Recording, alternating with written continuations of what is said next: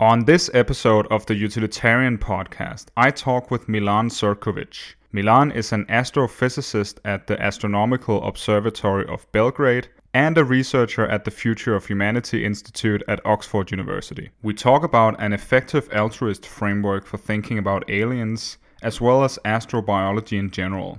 We also talk about the generalizability of physics and evolution, the Drake equation and the Fermi paradox, civilizations at different Kardashev levels, the current search for extraterrestrial life, the sociology of alien civilizations, the risk of spreading suffering in the universe, and the more near-term search for microbial life on Mars and on Jupiter's moon Europa. Milan, welcome to the Utilitarian Podcast. Thank you very much. I'm very happy to be here. Great. I want to talk about aliens and intelligent civilizations. But I wanna initially just clear up that when I say aliens, I'm not talking about Area 51 or who created the pyramids or UFOs on American farmland or anything like that.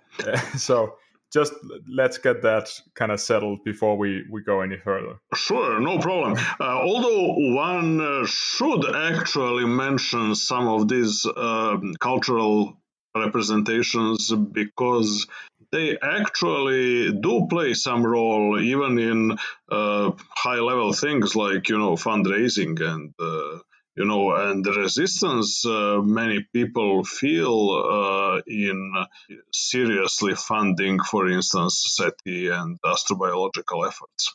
Okay, yeah. So, do you have any idea of how is astrobiology impacted by these things? Is it disreputable to talk about aliens in general? No, it's not really. Okay.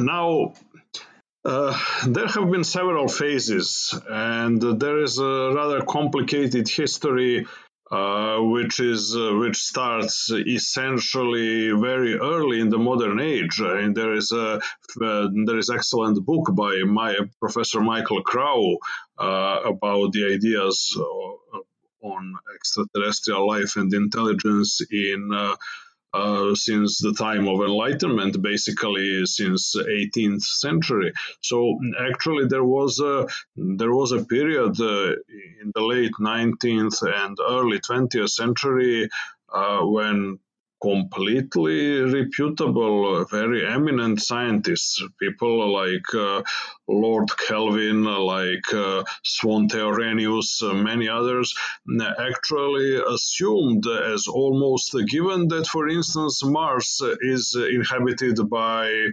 advanced civilization.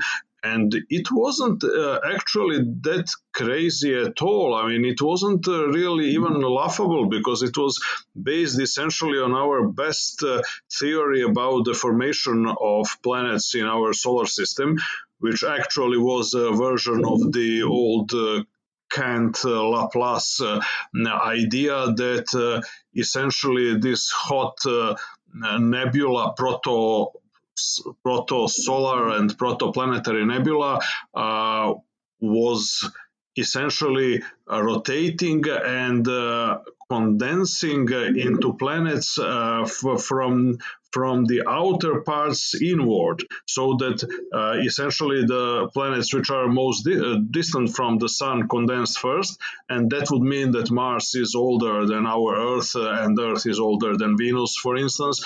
And people simply applied the best available evolutionary reasoning to argue that if it is indeed so, then and Earth is nowadays inhabited by intelligent, at least in some respects, beings, and that would mean that the evolution on Mars had like millions of years more to evolve even superior, more intelligent, more advanced beings. So actually the science behind, for instance, Herbert George Wells's War of the Worlds was perfect for that time. That's very interesting. So there's been changes in the perception of researching astrobiology and aliens over time. I want to tell you why I'm interested in this question, and I want to get your reaction to it. My basic interest comes from an effective altruist or utilitarian position. So Sure. I want to know if there's something that we can do to help aliens, or whether we are in some way threatened by them, or whether they can help us, or harm humanity in some way. So what I you know you're familiar with the notion of the expansion of the moral circle, which is the idea that, just for our listeners, it's the idea that over time, the people or the creatures that we care about have expanded to include more and more creatures. So and now it Hmm. includes all humans, and we're approaching a time in which we include all animals. And I see, construed in a specific way, I see aliens as the final expansion of the moral circle. Um, Actually, this is a extremely interesting idea, and it is tightly connected to several important strands of thought, so to speak, in contemporary science, but also in the domain of philosophy, especially philosophy of biology. That is very relevant from several different points of view, and I do think that it actually is related to not only to that part or sector of astrobiology which deals explicitly with the search for intelligent life elsewhere, but also it is very tightly connected to the problem we have in not only in astrobiology but in life sciences in general, which is the lack of universally accepted definition of life, or even the lack of consensus about what exact features should we use in all our searches for life elsewhere. there are definitely problems here, but yeah. Um, Another approach we can take here is to take the classic effective altruist framework, which we use for selecting the area to which we can focus our efforts. And there are three classic criteria: importance, tractability, and neglectedness. So I would like to get your reaction to how I rate a concern about alien civilizations on these criteria. Okay. Um, so if we look at the importance of aliens, we're talking about possibly astronomical amounts of value. If we say that our universe is teeming with civilizations that we could either help, or their welfare or lives could be improved, and possibly no value at all if we're the only conscious beings in the universe. So that's the importance part. Uh, okay, I mean, I agree with a part of it, although I wouldn't really formulate it in the way that entails the existence of many civilizations elsewhere. I think that's part of I mean, that is a part of a wider problem, which basically I guess we'll have enough opportunities to tackle later on. But the thing which I would like to emphasize right now is that I think that insistence on a number, including the number of, for instance, SETI targets in practical searches, was very much misleading in the course of history of our thinking and our practical efforts in that direction. I guess that there are some sort kind of qualitative assessment, I would say, which may or may not translate into a quantitative. Because, for instance, I don't know, okay, we'll come to that later, but in fans and adepts of the Drake equation always try to calculate the number n, the number of other civilizations or other potential targets of our SETI efforts. But that number to me is a kind of a red herring, because I don't really see a priori reason why, I don't know, like 2000 civilizations which are similar to present day humanity or maybe near future humanity, they would not create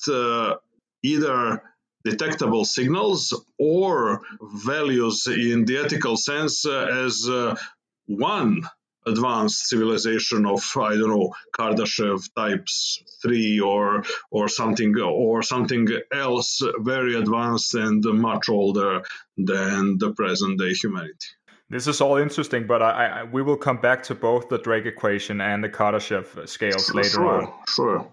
I just want to get into the two other criteria, which is tractability. So how easy is it to do something about it? And my estimation is that it's almost impossible to do something. It's almost completely intractable today. And this also ties into the last criteria, which is neglectedness. Caring about alien welfare is almost completely neglected today. So that is my assessment of the situation with regards to the ethics of aliens. Oh, that's okay. The last one is uncontroversial, I'd say. I mean, that's certainly so. On the other hand, one could think about reasons why we would expect some. To see some influence in the opposite direction. I mean, even some pioneers of SETI projects like Josef Shklovsky or Carl Sagan actually argued that even the mere discovery of an advanced galactic society would do immense moral good to humanity by just showing that we can, in a sense, we can survive and thrive in our shared cosmic environment, and we can be reasonably hopeful to overcome these growing pains, so to speak, which bother us right now, like things like threat of global nuclear winter or climate change or other problems we are dealing right now, and which may or may not overwhelm us. So it would be almost an inspiring thing to discover that we can overcome global catastrophic risk and become technically mature and stable as a civilization. Exactly. I think that, but I think that we can also go a little bit further there in the same direction by arguing that discovery of a galactic civilization, which is very much likely to be older than ourselves, and actually this was in the times of first like in the times of the OSMA project and the first SETI efforts. It was mostly a kind of hand-waving assumption. Nowadays, with real progress being done in numerical and theoretical astrobiology, we can even calculate a rough distribution of the rate of formation of, for instance, habitable planets.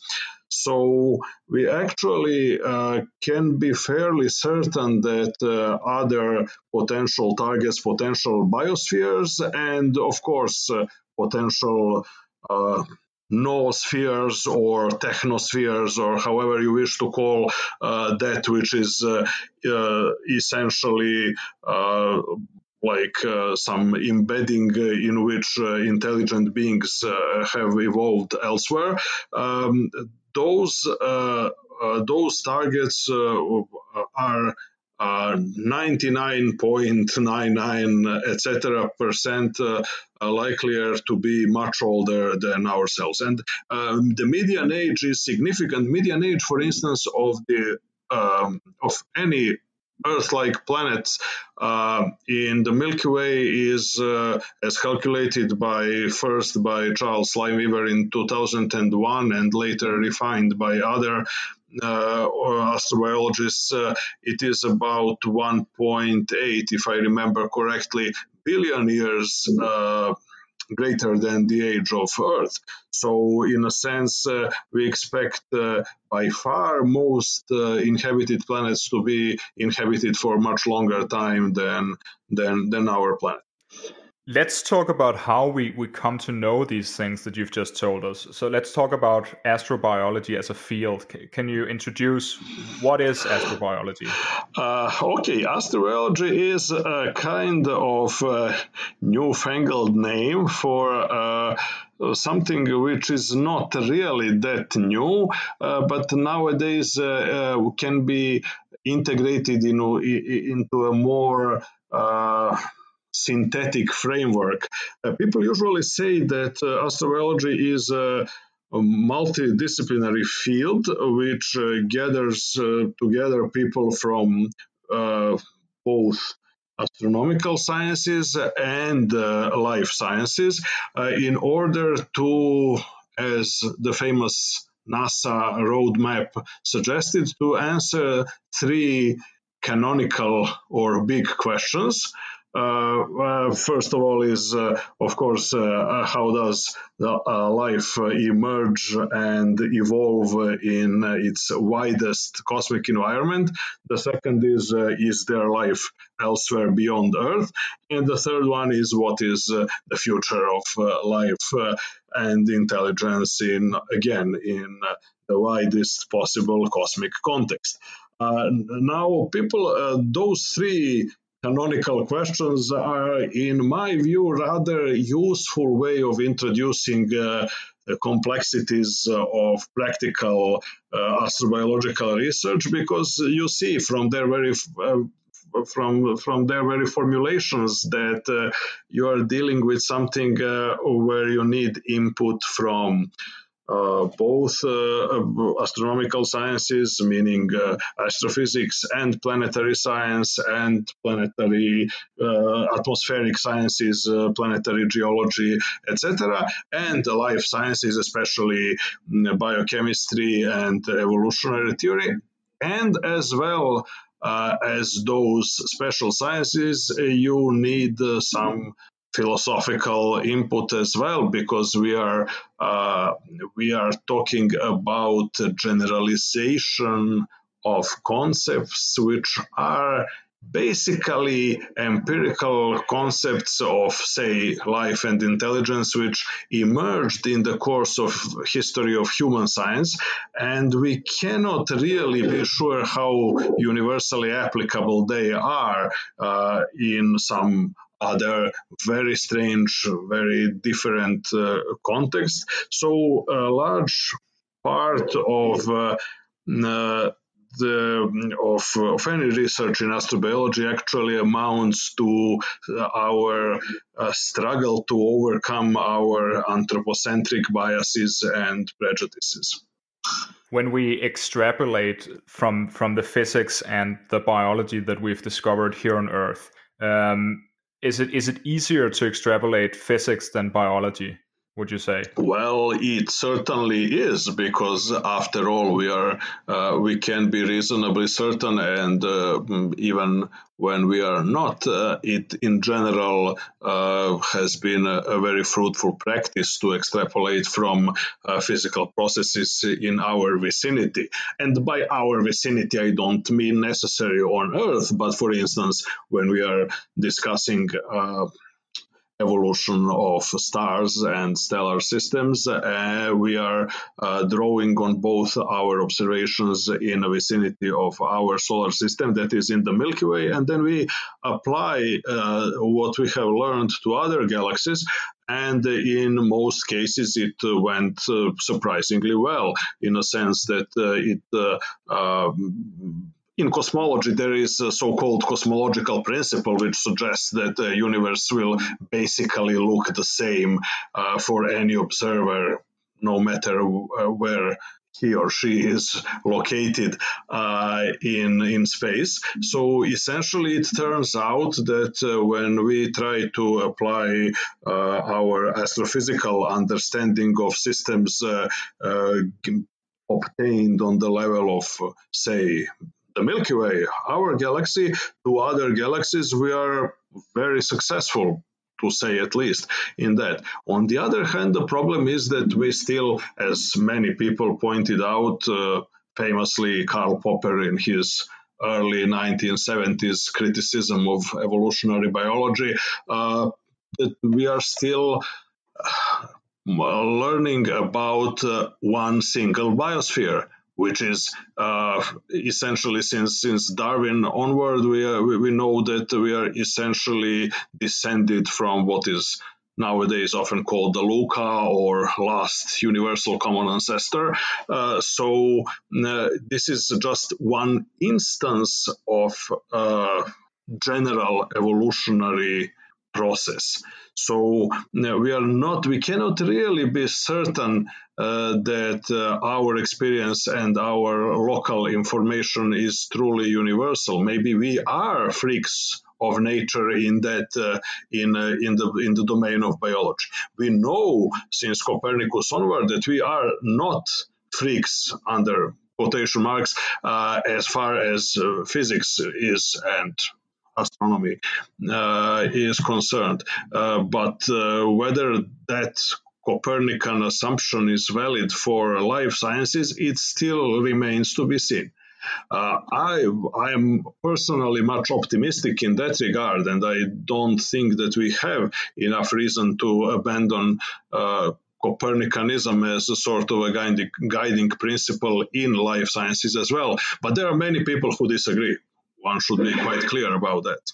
So we can distinguish between our having evolved in a specific contingent way, so humans having evolved to become something that's special to us, and then the underlying evolutionary laws. So wouldn't you expect evolution to hold on other planets, such that aliens will have evolved, although in possibly a very different direction than us?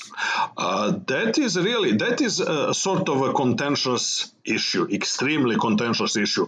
There was a famous paper, the first guy who pointed out and in a sense set the stage for current debates was George Gaylord Simpson, who distinguished evolutionist and paleontologist, who actually published in early 1960s, he published a very influential paper which argued that essentially the probability of anything vaguely resembling us, now resembling us in what respect, that was something he a little bit swindled around that issue.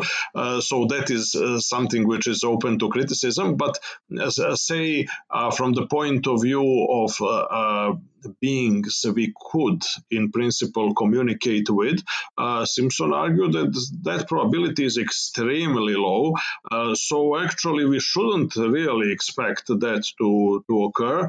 And we should be very cautious, so to speak, as regarding very optimistic early estimates which followed this onset of classical SETI efforts in very late 1950s with a paper by Cocconi and Morrison in Nature, and with a project OSMA in 1960, and this was a sort of birth of modern day empirical search for extraterrestrial intelligence. So the people who were involved in those searches were wildly optimistic, too optimistic actually, which later led to a kind of backlash when all these early optimistic expectations did not come to fruition. So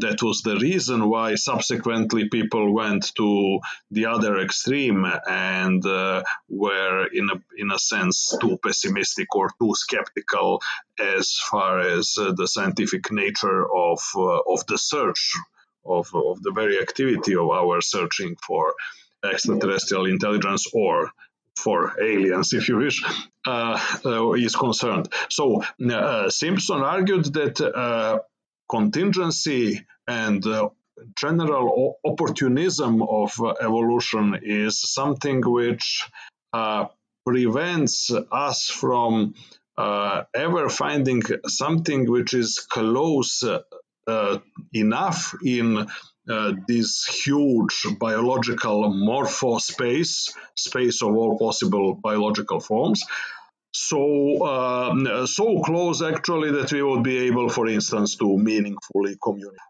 So that was sort of a blueprint for all subsequent pessimistic or skeptical accounts, including those which after the end of last century and the millennium, after the year 2000, became a kind of fashionable under the name of rare earth, after one rather well-known and well-sold and kind of a scientific bestseller book, Rare Earth by Peter Ward and Donald Brownlee, which was published in the year 2000, and which essentially expanded and popularized what was basically Simpson's criticism from the early 1960s. But am I right that Simpson's criticism goes or argues against the notion that life elsewhere will resemble humans, not that life elsewhere will have evolved? Oh, yes, you are right, but that is part of the swindle I mentioned there. He actually argued that similar to the rare earth adherents these days. That's what they also say, is that actually you can expect some simple life form, like some microorganisms, for instance, to evolve everywhere, or basically whenever you have convenient physical and chemical preconditions for life, it will emerge rather quickly. But the problem is that actually it's not just abiogenesis, the origin of life from non-living matter. The problem is what could be called noogenesis, or the emergence of mind or intelligence or self-awareness, or I don't know, tool-making capacity, or however you wish to call it actually. And that the part of a swindle actually where some people criticize Simpson and those pessimist supporters of his, was that essentially you don't really need to be that close in the morphological space in order to have something which is intelligent or self-aware or capable of building civilization and capable of, after all, being detected over interstellar distances. So actually, that's also connected to the issue which Simpson explicitly used, and it is repeated from time to time in all subsequent discussions, which is the question: if humans did not evolve on Earth, whether some other species or some other taxon would have evolved intelligence and, say, I don't know, constructed radio telescopes in order to search for other intelligent species in the universe. So there are actually other species on Earth which are remote from us in the morphological sense, but which show at least some promise to be able of evolving toward intelligence. Especially, say, there are several marine species, not only marine mammals like dolphins and great whales, but also you have some cephalopods, like much more distant. They are very point where our ancestry diverged from that of a cephalopod is at very, very early days, like 400 million years ago or something similar. So actually, and they are still very intelligent. there are all these interesting examples of giant squids being able to solve problems which are completely unsolvable by any other living species except for primates. For instance, only our nearest phylogenetic relatives like chimpanzees will know how to open a box in order to fetch food from the box if opening requires some highly coordinated but separate actions. And a giant squid can do it and can learn it to do a thing like that very quickly. And of course, it also helps that they are very dexterous. So actually, it is possible to. We cannot know, of course, because especially after humans have already created all this global civilization in which we nowadays live. Now the space for possible further evolution of other species on Earth is tightly constrained, and it is very questionable whether, even if humans do undertake important measures for conservation of at least part of natural habitats, it is still very doubtful whether we can expect that spontaneously, without some human uplifting or some other intervention, that they would have the same opportunities for independent evolution of, say, cognition or other necessary properties. Now, I would like just to emphasize here that lacking sort of universally accepted definitions. I use here, as I do, for instance, in my book on Fermi's paradox, where I have tried to justify that choice in more detail. I use the terms like advanced cognition and intelligence and the consciousness and self-awareness as a sort of quasi synonyms, or something which actually, although I admit that there are some important distinctions to be made, but from the point of view of astrobiology, they are essentially placeholders for one single thing, which we can conceptualize as advanced cognition, so to speak. And it's more interesting to you that we can find signs of let's call it proto-intelligence in squids, for example, because they diverge from us so far back in evolutionary history. Does that mean that you would expect to have another intelligent species evolve had humanity not evolved to this level? Actually, yes, I do think that I do belong to this optimist camp, if you wish to say that, which is anti-Simpson camp, so to speak, where people have argued, and some people among evolutionary biologists as well, that actually there is enough convergence as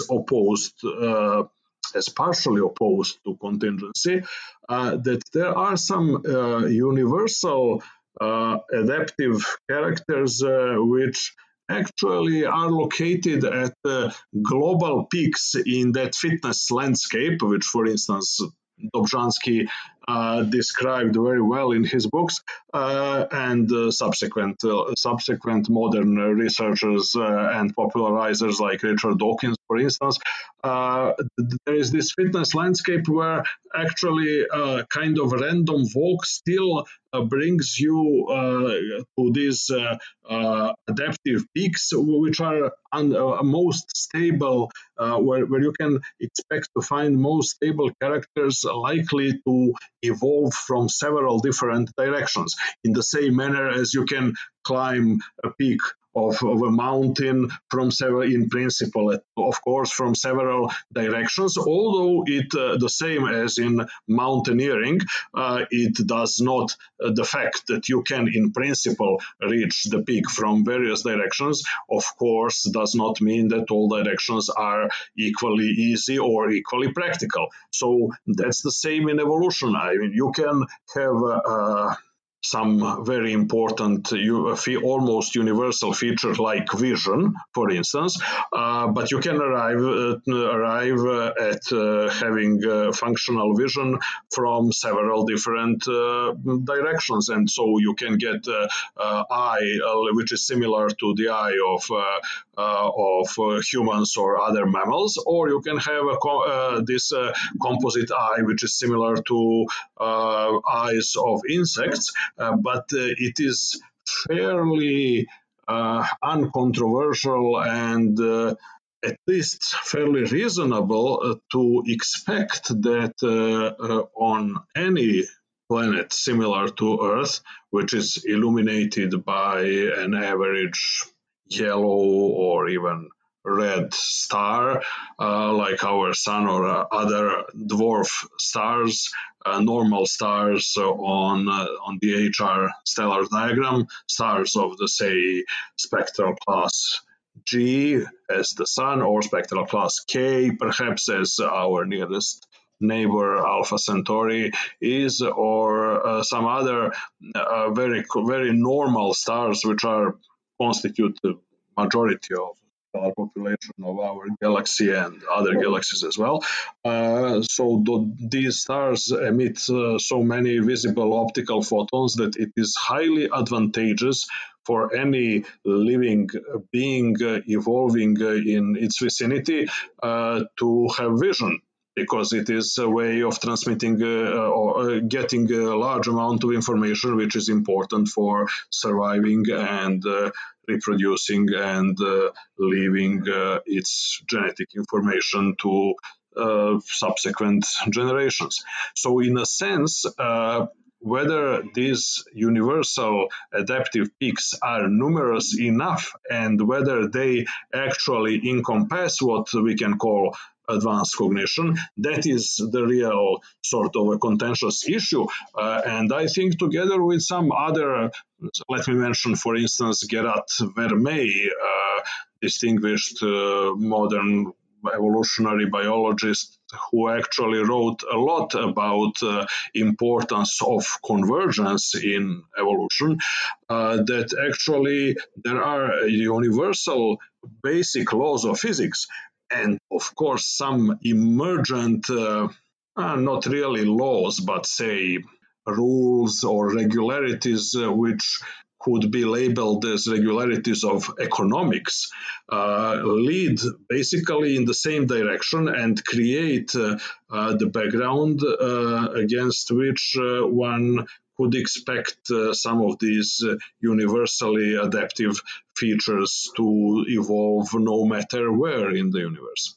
Let's talk about how we settle debates in astrobiology. So how do we gather data? How is it possible for us to know something about the composition of other planets from just this electromagnetic radiation that we can detect? Okay. How do we extract information?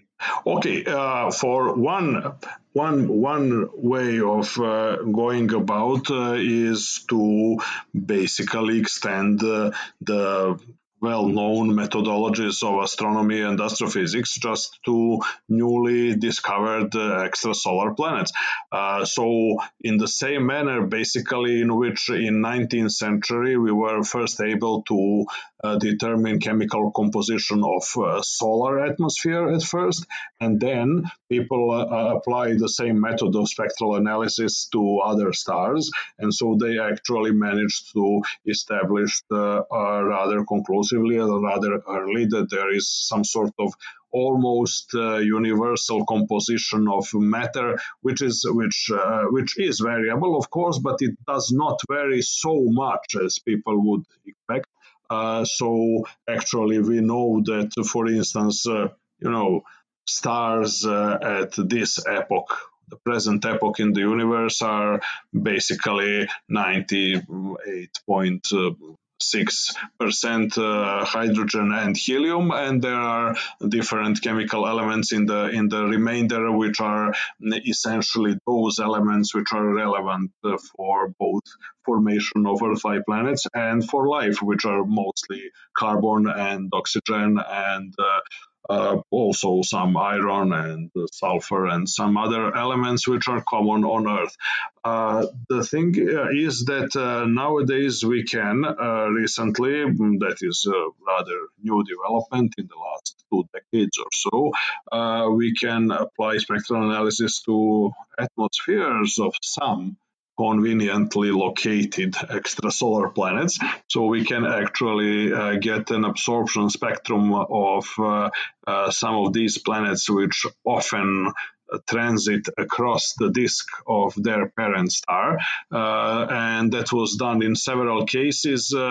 Essentially, that's just a question of sensitivity and, just like being diligent enough to get enough spectra. So essentially that's, and of course having sufficient telescope time, which can be expensive and difficult to obtain. So there is it's not really that controversial, since those planets which have been whose atmospheres have been analyzed in this manner so far have been mostly gas giants. So there were no surprises there. I mean, we learned that their atmospheres are composed of, like the same thing as Jupiter's atmosphere is in our solar system, mainly ammonia, methane, helium, and some other gases which are common in gas giants. We expect that method to be applicable to smaller Earth-like planets in the very near future. Now, this is where we are. Here we are talking about years, really, not decades, but years, because there is a great interest of the astronomical community in achieving that goal, namely to be able to do a spectral analysis of an atmosphere of an Earth-like small rocky planet, which revolves around another star. So that is where things can potentially become immediately very interesting from the astrobiological point of view, because, for instance, if we were to discover that there is a small planet with atmosphere with several dozens of percent of free oxygen, like in Earth's atmosphere, then we would be rather immediately justified in suspecting that we are looking at a planet which is inhabited by at least something resembling plant life on Earth, because free oxygen is extremely rare in the universe as far as completely natural abiotic, that means non-living processes are involved, because it's simply chemically very aggressive. I mean, it tends to it tends to oxidize everything. So oxidation of everything is basically you have oxygen not in free state but bound in some either rocks or some some gaseous compounds like water or like other oxides, and free oxygen is extremely rare. Free oxygen exists in the Earth's atmosphere exclusively because the Earth is inhabited by photosynthetic plants, and it wasn't always so. Basically, the oxygen on Earth was created in what is sometimes called the Great Oxygen Catastrophe or Great oxygen event, which occurred basically about 2.5 or 2.7 billion years ago, where before that there was very little oxygen in Earth's atmosphere, and there was much methane in Earth's atmosphere. So this balance shifted completely from methanogenes, which were the first organisms which produced methane, to photosynthetic organisms like blue-green algae and photosynthetic plants later, who actually create oxygen and maintain oxygen in large concentrations, which we have, which is sort of a precondition for evolving complex terrestrial life. Now, it is, of course, possible that complex life can emerge in anaerobic or oxygen-less environment. This is very interesting stuff, very interesting hypothesis. There are people, very distinguished biochemists with interest in astrobiology, like Stephen Banner, for instance, and some other, who are trying to resolve the question, including doing some laboratory experiments, whether you can have a kind of complex biochemistry without oxygen, based on some other reactions other than oxygenation, which is a basic of metabolism in animals. So whether, of course, those kind of experiments in a lab are of limited value in this particular context, because the problem is that they are most of all, the problem is that they are time limited. Of course, nature has had millions and billions of years in order to do kind of natural experiments and to try different possibilities and different chains of chemical reactions. We don't have that luxury in our laboratories because, you cannot really ask for a grant to fund an experiment which requires millions of years. So I want to have you introduce two classic theoretical concepts: the Drake equation and the Fermi paradox. I take this to be kind of the starting point for the conversation about extraterrestrial civilizations. Okay. Now that's a tall order, in a sense. Listen. Okay, as far as Drake's equation goes, there are several rather clear and intuitively acceptable ways to approach it. After all, there is a famous problem for estimating orders of magnitude, which was beloved by Enrico Fermi himself. I mean, which is the eponymous with Fermi's paradox. Fermi liked to ask his students questions like how many piano tuners there are in the city of Chicago, for instance, because he taught for a time at the University of Chicago. So actually, it is a very difficult question, of course, to answer if you wish a precise answer, whether there is 46 piano tuners in Chicago or maybe 128 or something like this. But he said, okay, it's not important to know the exact number. It's important to get roughly to an order of magnitude estimate by thinking of issues such as how many families there are in Chicago, how big fraction of those families are likely to possess a piano, how often do you need tuning if you possess a piano, how often do you need to tune it? And on the basis of that, he was able to, in several steps, to estimate within, again, an order of magnitude or half an order of magnitude. If you are especially good guesser, within a factor of 2 or 3, to be able to determine that number say, piano tuners in Chicago, or some other objects with which you need not to be in some kind of direct empirical relation with. So, in that same guesstimate, within that same guesstimate procedure, you can try to estimate how many potential targets of our search for extraterrestrial intelligence, or SETI, projects there are, for instance, in the Milky Way. So you start with a number of stars, and then you ask questions, okay, how likely is an average star to have habitable planets, and how likely is a habitable planet to be actually inhabited by a simple life forms, and blah, blah, blah.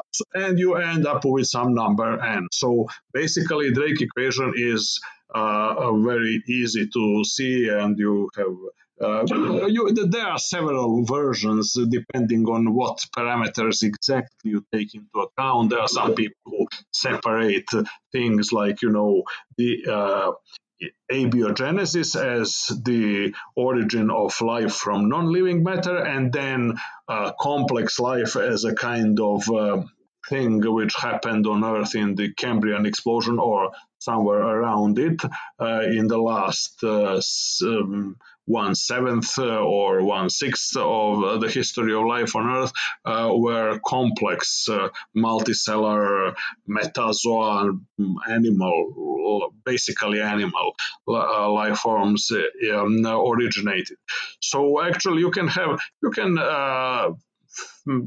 fiddle around with sort of what exact choice of parameters will you take, but in principle it is the same. You have kind of on one say on the left hand side of the equation you have this famous number n, which should represent the number of potential of other civilizations in the galaxy, or potential SETI targets.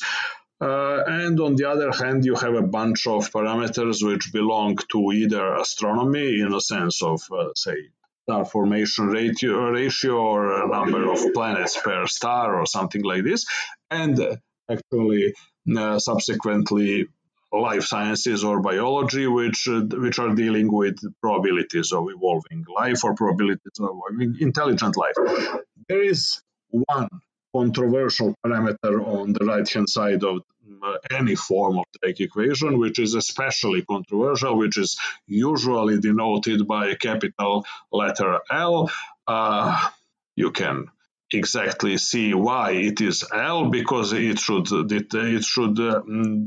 stand for lifetime of civilization, or lifetime of civilization in that particular stage in which it could be at least potentially detected by our efforts. Now, why is that controversial? Because obviously that is a parameter which is neither astronomical nor biological in sensu stricto. It is something which deals with what one could call sociology or social science, or even historical science as applied to other civilizations. So obviously it is something rather vague, nebulous, or even fantastic to think about. So do you find the Drake equation valuable then, if it includes this vague number in it? Listen, everything, like this famous book from the Bible, this Ecclesiastes, everything has its time.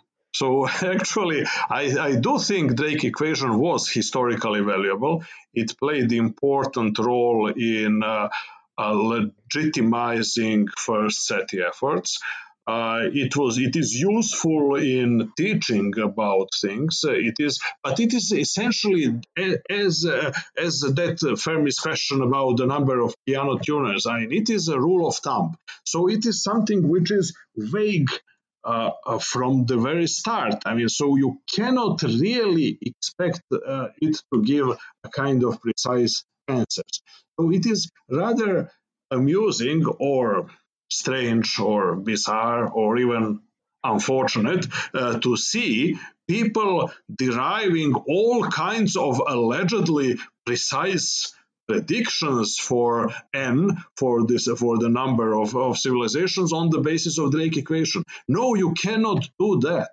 So it is not really intended, and Frank Drake himself never actually tried. This is a kind of misuse which often people are doing, and there are often people, not really scientists, but people say like science popularizers or people in the media, which really think you can just plug some numbers and then you get something and you say, oh, this is my prediction that n is equal to 1545, for instance.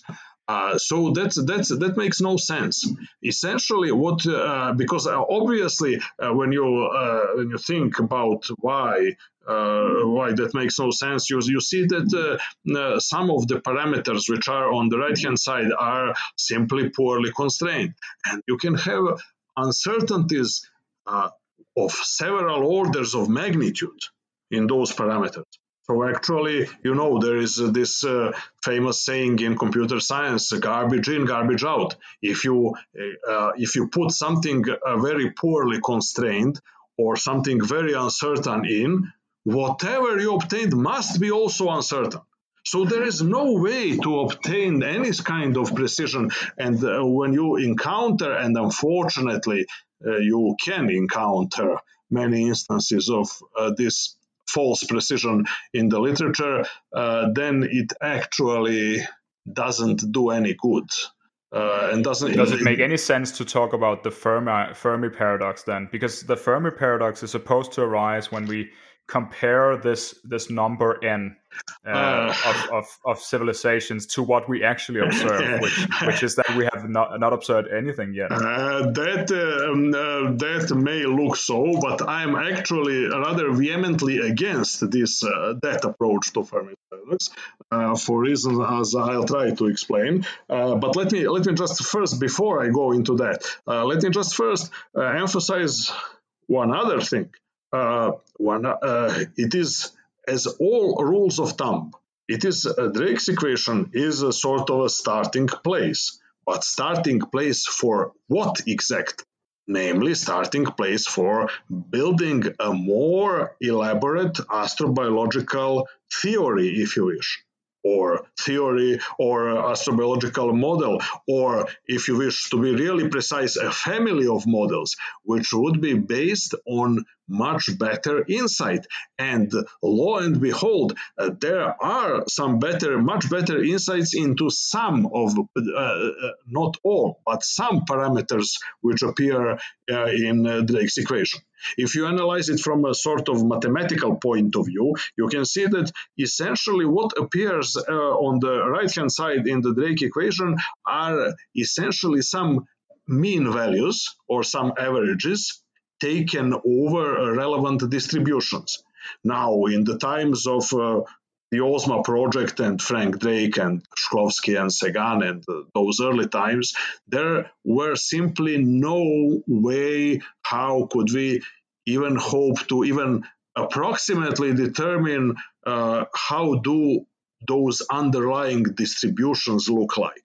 Nowadays, we are not in that state of ignorance anymore. There are important milestones, important advances which have been made. One of which was exactly what I mentioned, what Charles Lineweaver did in 2001, because he didn't just wave his hand and said, "Oh, I believe that most Earth-like planets are older than our Earth actually is." No, on the contrary, he actually constructed a theoretical distribution of the ages of all of the entire set of galactic planets which are Earth-like, and he said, "Okay, now we just need to take an integral or average over some particular interval in order to see what's the average age of an Earth-like planet, which is a potential habitat.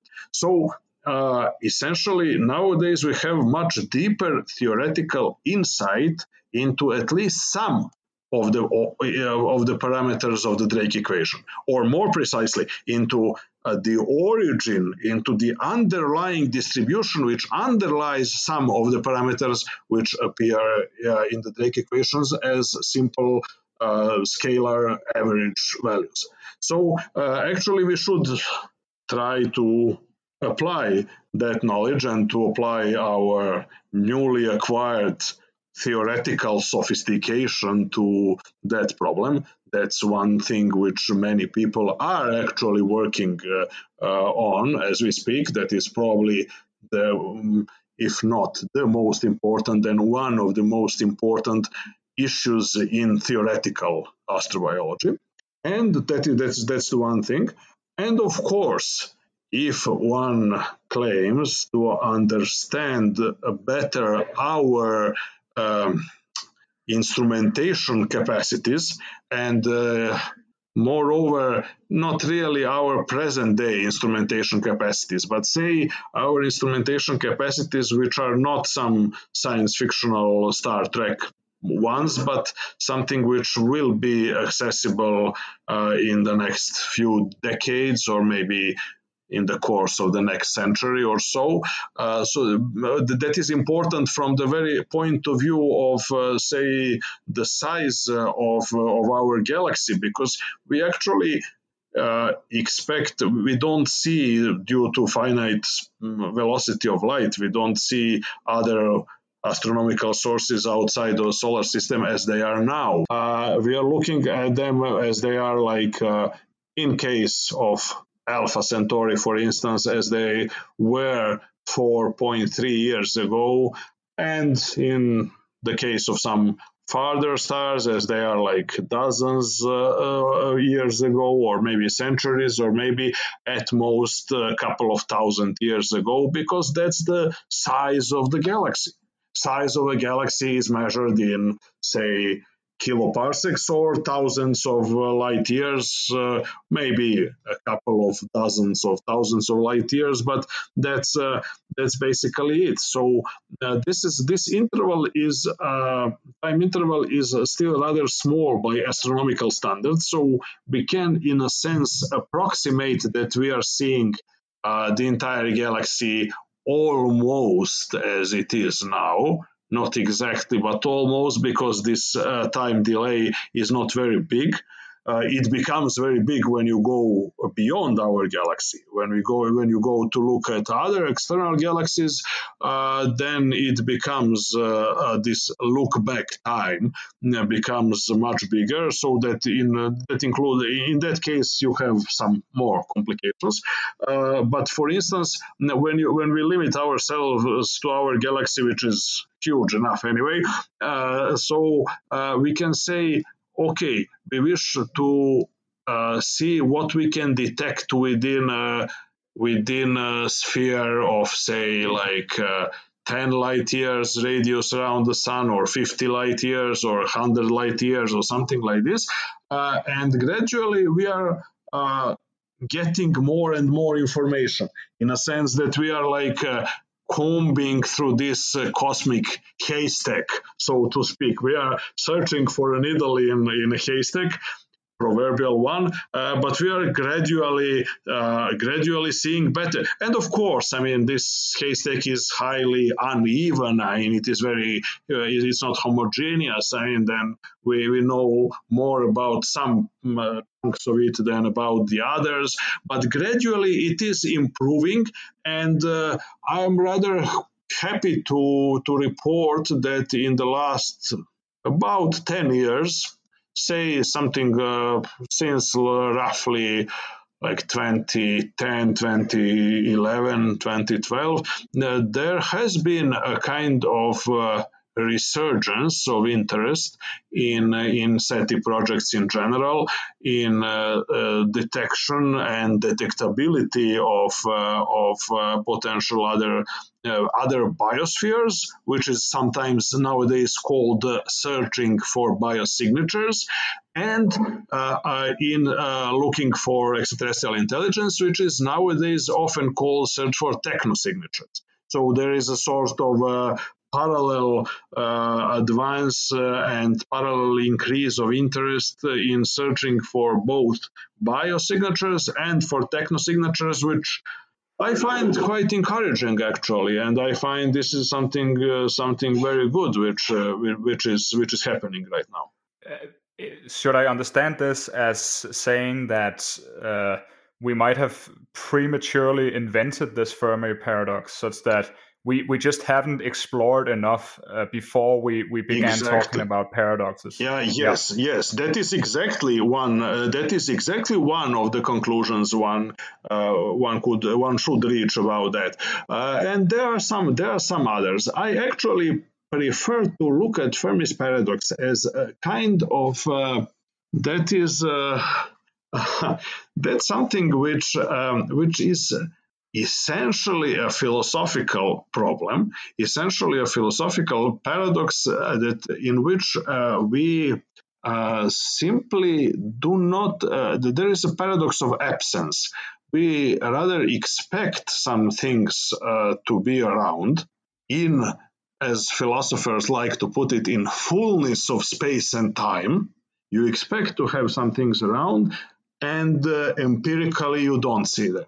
So why is that? Where is the catch? What is something which we are missing? Why the dog didn't bark in Sherlock Holmes or Arthur Conan Doyle's famous story.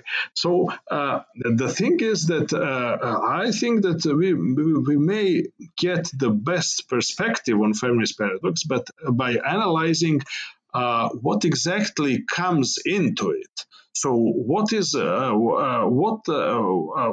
parts of our scientific methodology and our philosophical assumptions, which usually go unstated, very implicit, very tacit, we have actually smuggled in it, which cause a kind of unexpected or even paradoxical consequence.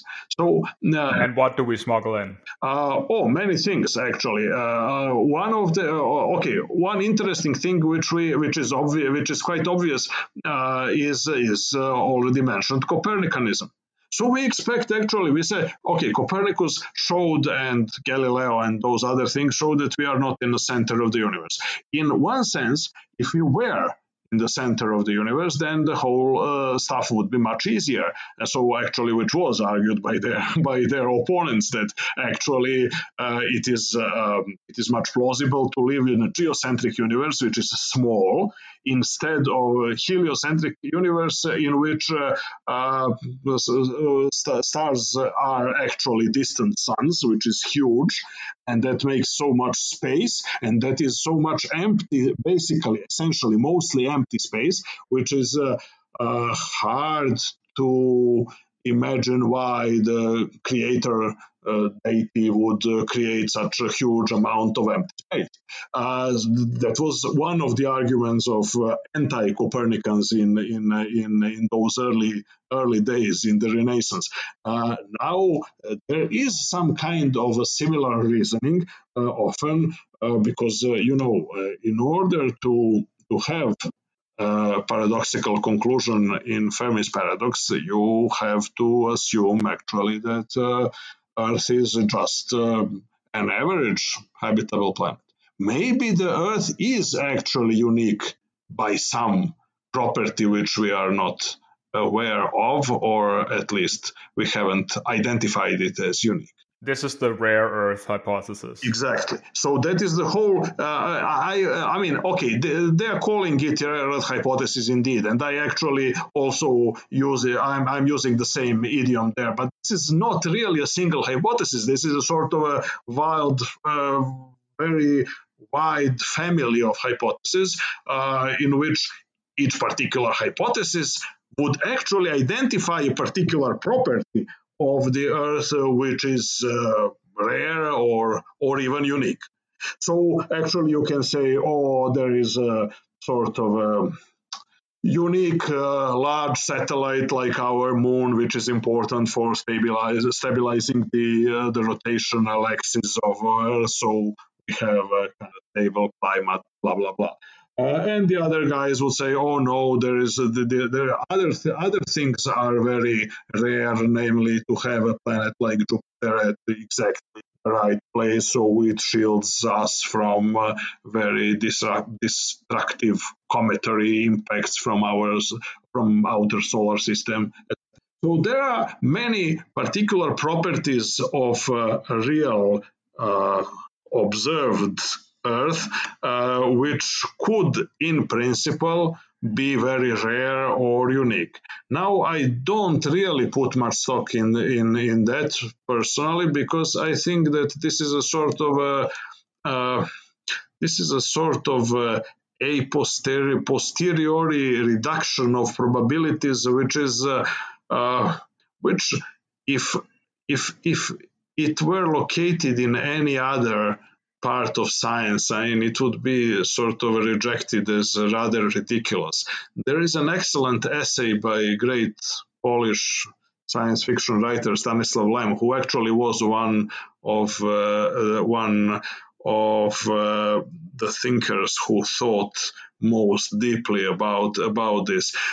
In that essay, he actually, the guy who is a narrator, he actually remembers how strange and unusual coincidences were instrumental in his mother meeting his father, and then he goes further back in time and say, oh, but my grandmother from a mother's side, she met my grandfather during World War, she worked as a medic and blah blah blah. So how improbable is all that? And so he actually finds more and more reasons to believe that his own existence actually is highly improbable. So although we already know that that he exists, so his probability of his existence is 1, but you can a posteriori reduce the probability of some occurrence by specifying more and more precise requirement for exactly that thing to occur. So that is what I call the overspecification, which is essentially a kind of informal error committed by many people in this domain, because actually it is highly doubtful whether you need to have so precisely narrow range of parameters in order to produce similar outcomes. You're pretty positive about the prospects of are detecting an extraterrestrial civilization. Can I get you to put some probabilities here? No. Okay. I don't think so. Listen, the thing is that, the problem is, I'll explain why. The problem is that I think that people have historically been rather irresponsible about exact numbers or even probabilities. So people actually, that did enough damage. Actually, one of the I think the modern history, in a sense, since say 1950, for instance, or something like that, the modern history of our search for life elsewhere has not yet been written in a kind of, synthetic, both wide and deep form. And I guess one nice day, when it is finally written, then people will realize, that's my hypothesis and my speculation, that actually both, huge optimism and huge pessimism, and especially false precision, given in many cases, were actually harmful to the enterprise itself. And that people actually there was first in 50s and 60s there was this great enthusiasm, and there was this all sorts of wonderful ideas about galactic club, which is just waiting for us to join, and which and 1,000 people obtained as a value of m in the Drake equation. People obtained like numbers like 10,000 or like 100,000, which is obviously ridiculous from our present point of view. We know that whatever correct value, I mean, I don't doubt that there is some sort of correct value, but it is really kind of impossible to establish by just plugging numbers in the Drake equation, because those numbers are bound to be guesstimates. I mean, they are not really, we cannot really hope to determine them empirically, at least not for decades and probably centuries to come. So actually, I am an optimist, but on a long time scale. I mean, not really on time scale of years, maybe not within our lifetimes, but probably in of course if the advancement of astronomical instruments above everything else is some sort of a gauge, then I guess in the course of the next 100 years or next century, we'll have a really highly sensitive detectors which will enable us to really scan surfaces of extrasolar planets in sufficient detail to really understand whether they are inhabited or not, and if they are inhabited by some form of life, whether that form of life is complex enough to create artifacts or technosignatures in a general sense or not. So actually, this is something which ultimately will have to be determined by observations and on empirical grounds, like everything else in science.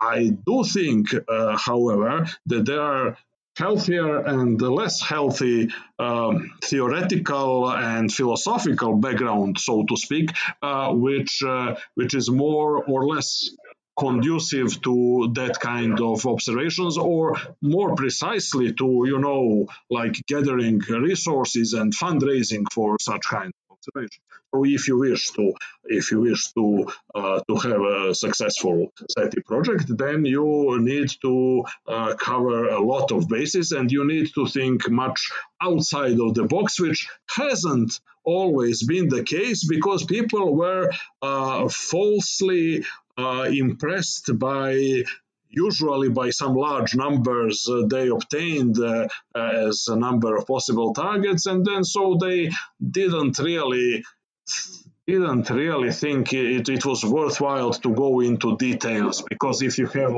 10,000 civilizations in a galaxy, it doesn't really matter what wavelength and what, spectral interval or whatever will you use, because that huge number of targets is obviously some will fall within parameters of your observational survey or your experiment. Now, this kind of carelessness, this kind of rough and tumble approach to these things is not to be condoned anymore. Do you think the right epistemological attitude right now is agnosticism about aliens? I think so. I mean, it is definitely, especially if you wish. I mean, that is also a little bit of equivocating on how do you conceptualize aliens, because usually, and that is one thing Simpson got right. That is that expectation of people of encountering, a little green man, or something like some other pop cultural representations of aliens, or Spielberg's E.T., or some other being which might be morphologically different from us, but still rather easy to communicate with. That is naive. And that I don't think that there is much a way of solidly grounding such an idea. On the other hand, this doesn't really preclude detecting artifacts of advanced extraterrestrial civilizations without really properly understanding them. That's an interesting point, which was also raised by Stanislav Lem and by some other thinkers, that essentially you may wish to detect anomalies, things which are impossible to explain in a kind of naive, completely naturalistic kind of viewpoint. So now this is something where one needs to be quite cautious and quite precise philosophically, and it is one other part of baggage which we smuggled in our discussions of Fermi's paradox, and that is the idea that we could always be certain whether a particular observation or a particular phenomenon is of under quotes natural or under quotes artificial origin. So that is probably one of the most important philosophical inputs there, is how actually it is difficult and probably impossible to really distinguish between sufficiently complex artifacts and some unknown and mysterious and yet unexplained natural phenomena. And here we could be talking about megastructures in space. So, for example, Dyson spheres or shell worlds, or exactly, is that what? Exactly. That is a kind of. But please note one thing. The fact that we are that you have used that very terms, like Dyson spheres or shell worlds or whatever, ring worlds or whatever, that means that those are objects which have been conceptualized and in one vague sense understood and certainly conceivable by humans, by human minds, which are obviously limited, at least by our evolutionary origin. Now, definitely. Now I am completely ready to admit that there are many artifacts possible which are perhaps highly functional, but which cannot be conceived by human minds at our present state. So actually, and that is the problem, because we have the same problem which my friend and occasional collaborator and also participant at your podcast, Anders Sandberg, he actually mentioned in his when you talked to him, he mentioned this problem of unknown unknowns. That is exactly the search for technosignatures. For or if you wish, I mean, technosignatures is sort of a really literally technical term, but say artifacts of advanced civilizations, then okay, you can have sort of known unknowns, and known unknowns in this context would be what you have mentioned, Dyson spheres and ring worlds and stuff like this. But unknown unknowns, that would be artifacts which would be completely inconceivable to us. Probably one day, or by using, I don't know, cognitive enhancement or some our post-human descendants, will be able to conceptualize much more, including such artifacts. But we cannot at present. So we cannot really search for them. But we can. So this is a possible explanation for why we haven't discovered anything, because alien technology could be so advanced so that we would mistake it for natural phenomena. Exactly. Yeah. And that is also, you see, we have identified rare earth kind of family of hypotheses, and then we have here something else. We have another kind of philosophically inspired family of hypotheses, which actually denies the antecedent in the Fermi's paradox, in the reasoning behind Fermi's paradox, by simply saying, okay, we cannot be really sure that we haven't detected them already, because it might be that some distant and puzzling astronomical sources are in fact artifacts. I mean, that does sound sort of a sensationalist, science fiction like or like some tabloid thing, but we should be we simply should acknowledge that is the possibility. We always have some astronomical phenomena which cannot readily be explained.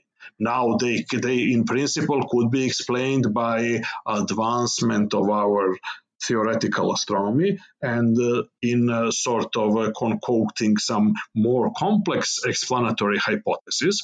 But the very fact that we have concocted some very complex explanatory hypothesis does not mean that such hypothesis is necessarily to be preferred over the hypothesis that this particular mysterious source is an artifact.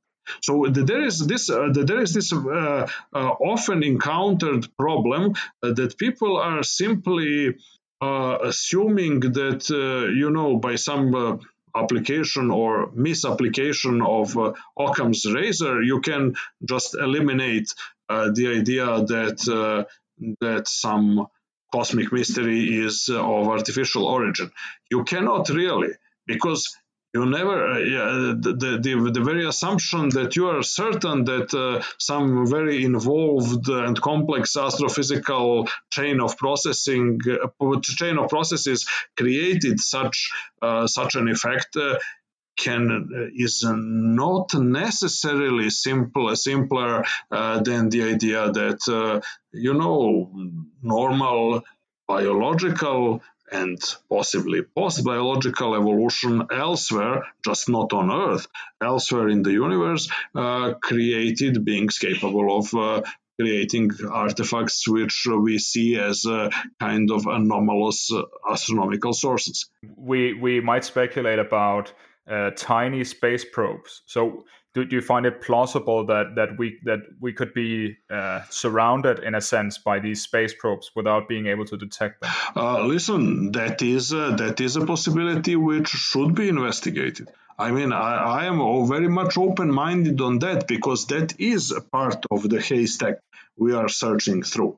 That is a part of haystack is just to be sure whether we have not overlooked so far the possibility that there are actually artifacts which are nearby in astronomical terms. That doesn't really mean that they are here in a sense of being present on Earth and stuff like this. But even solar system is a very large place by present-day human standards. So there is a large part also. There are some very well-grounded papers suggesting that we, for instance, search for some traces of possible asteroid mining by some previous visitors to the solar system.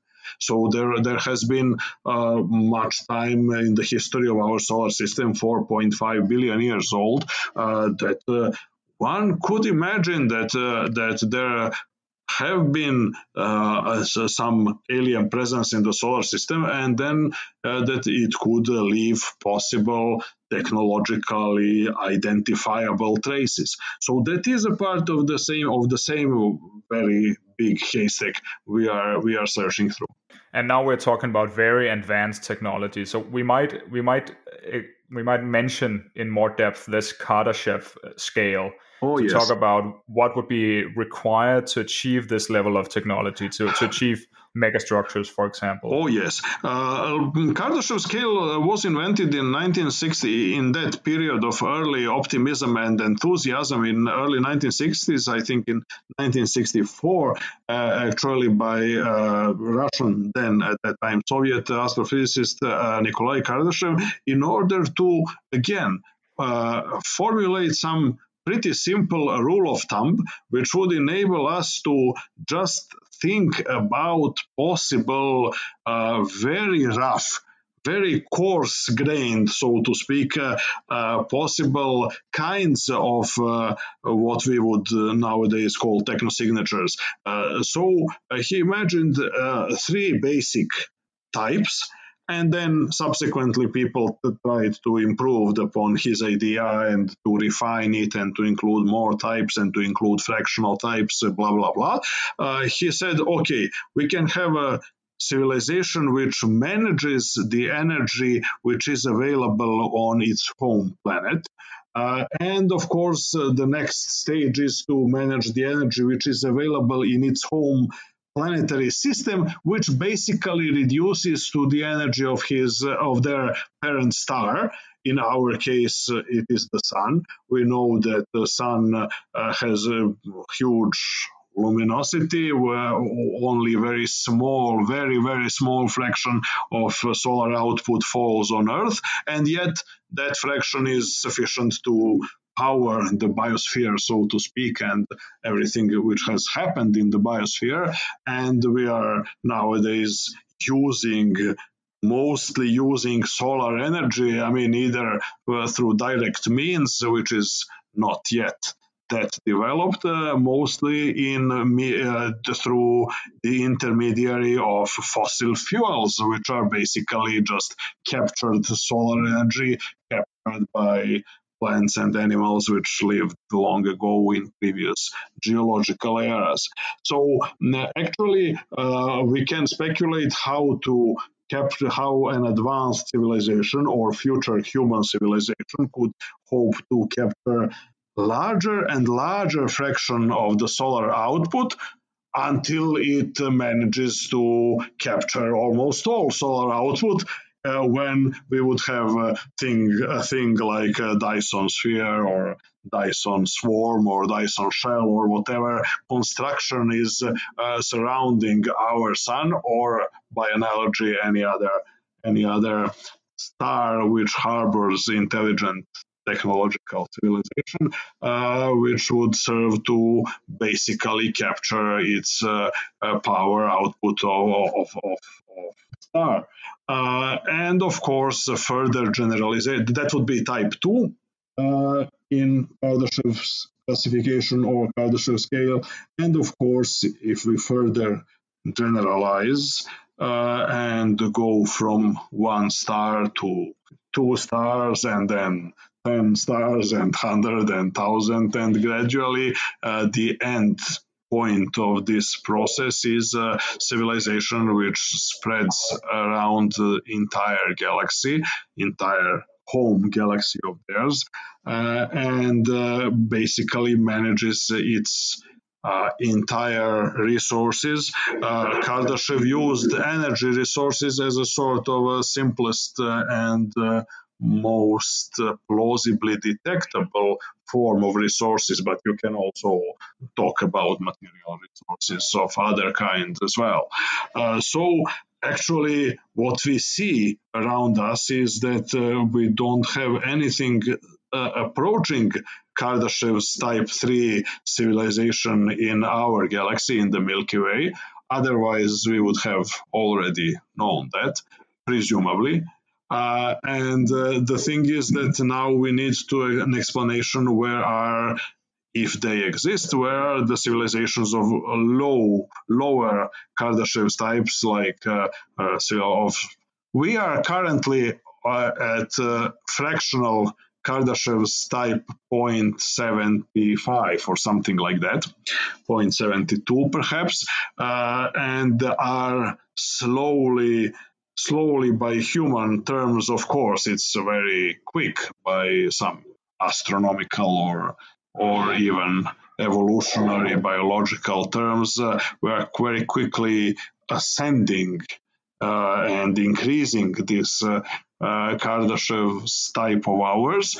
So we can hope that if we don't blow ourselves up or like in some other way prevent our further technological progress, even with those things which you talked with Anders about, like colonization of asteroid belt or some creating a sort of a family of O'Neill habitats and colonies in the spanning the entire solar system, we would gradually assume something like 1.x or something like that, Kardashev type, and gradually, of course, in the course of further away, approaching perhaps type 2 or being capable of constructing our own mega structures or astroengineering structures.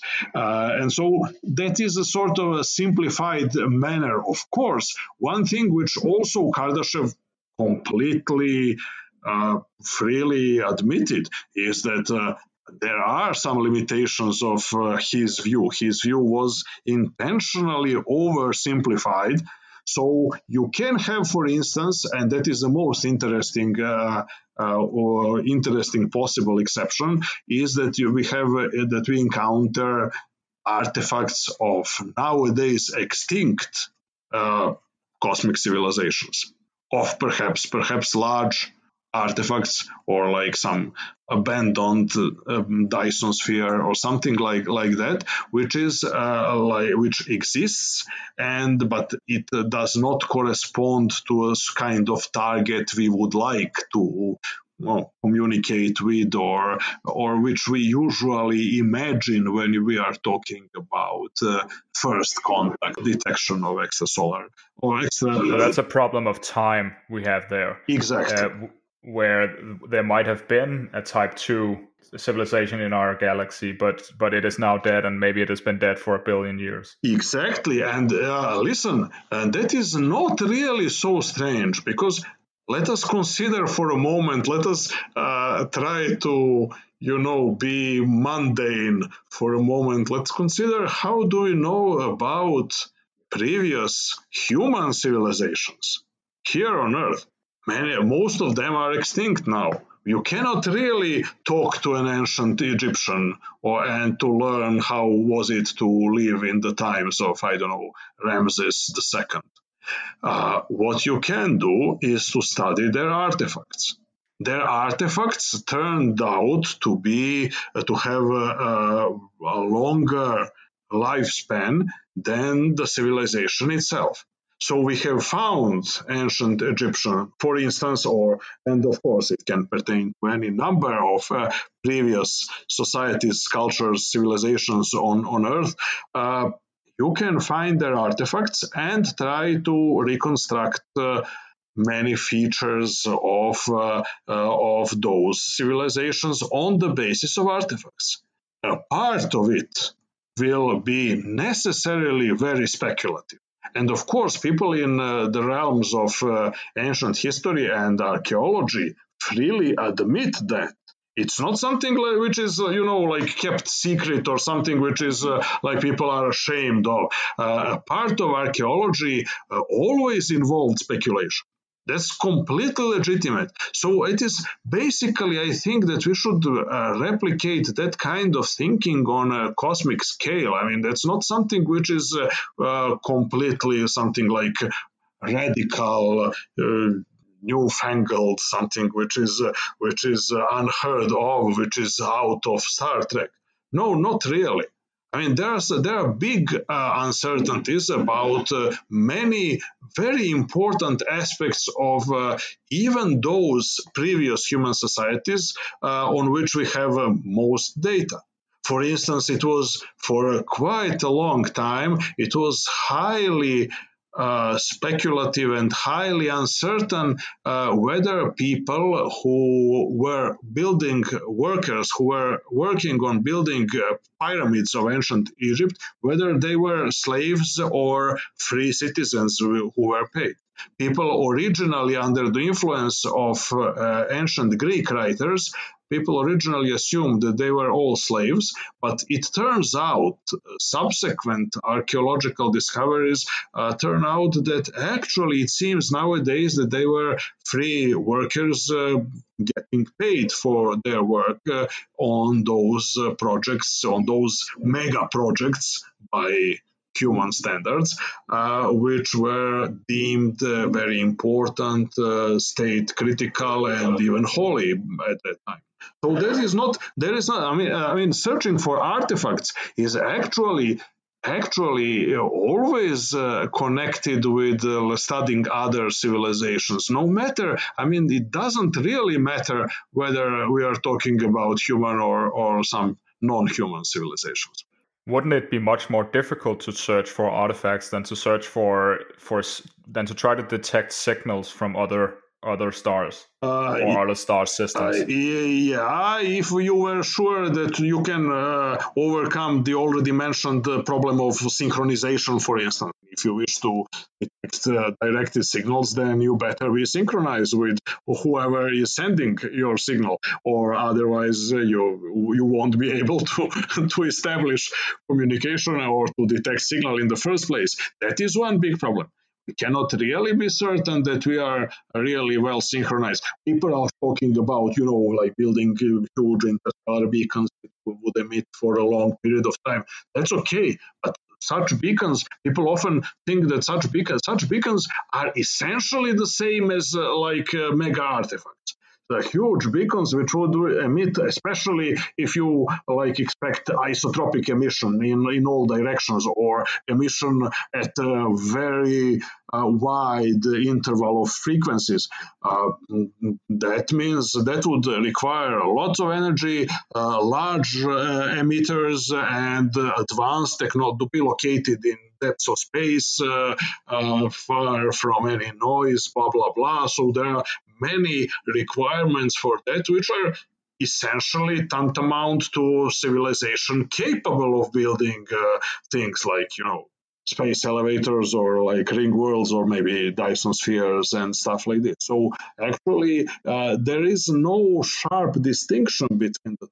There isn't. We can possibly be lucky and discover something which is similar to ourselves, discover a primitive technologically primitive civilization, but that is on most reasonable models of distribution within the galaxy, that is simply improbable. Most probable thing is that by a large margin, most probable targets will be much more advanced, much older, much more advanced, and now this might be a good news, might be a bad news, in a sense that if they are really much advanced, then it would, as we have already discussed, it would be very difficult to distinguish them from some strange natural phenomena. If they are very advanced and very, very immediately, that would mean very strange from our point of view. And on the other hand, of course, I think that there are even some that might be interesting to you, especially I think that there might be some ethical advantages in meeting much older civilizations, because much older civilizations are, in my deep conviction, are much likelier to be morally advanced as well. And so to be able to overcome those socio-biological impulses which are part of our evolutionary heritage and which actually cause us problems on Earth, things like aggression, territorial instinct, things like, all kinds of problems which we have in our relations among ourselves are basically evolutionary rooted. So, in a sense, if you are the farther away you are from our from our ancestors, which were before the onset of cultural evolution, the better your chances are to be a kind of a morally enlightened being.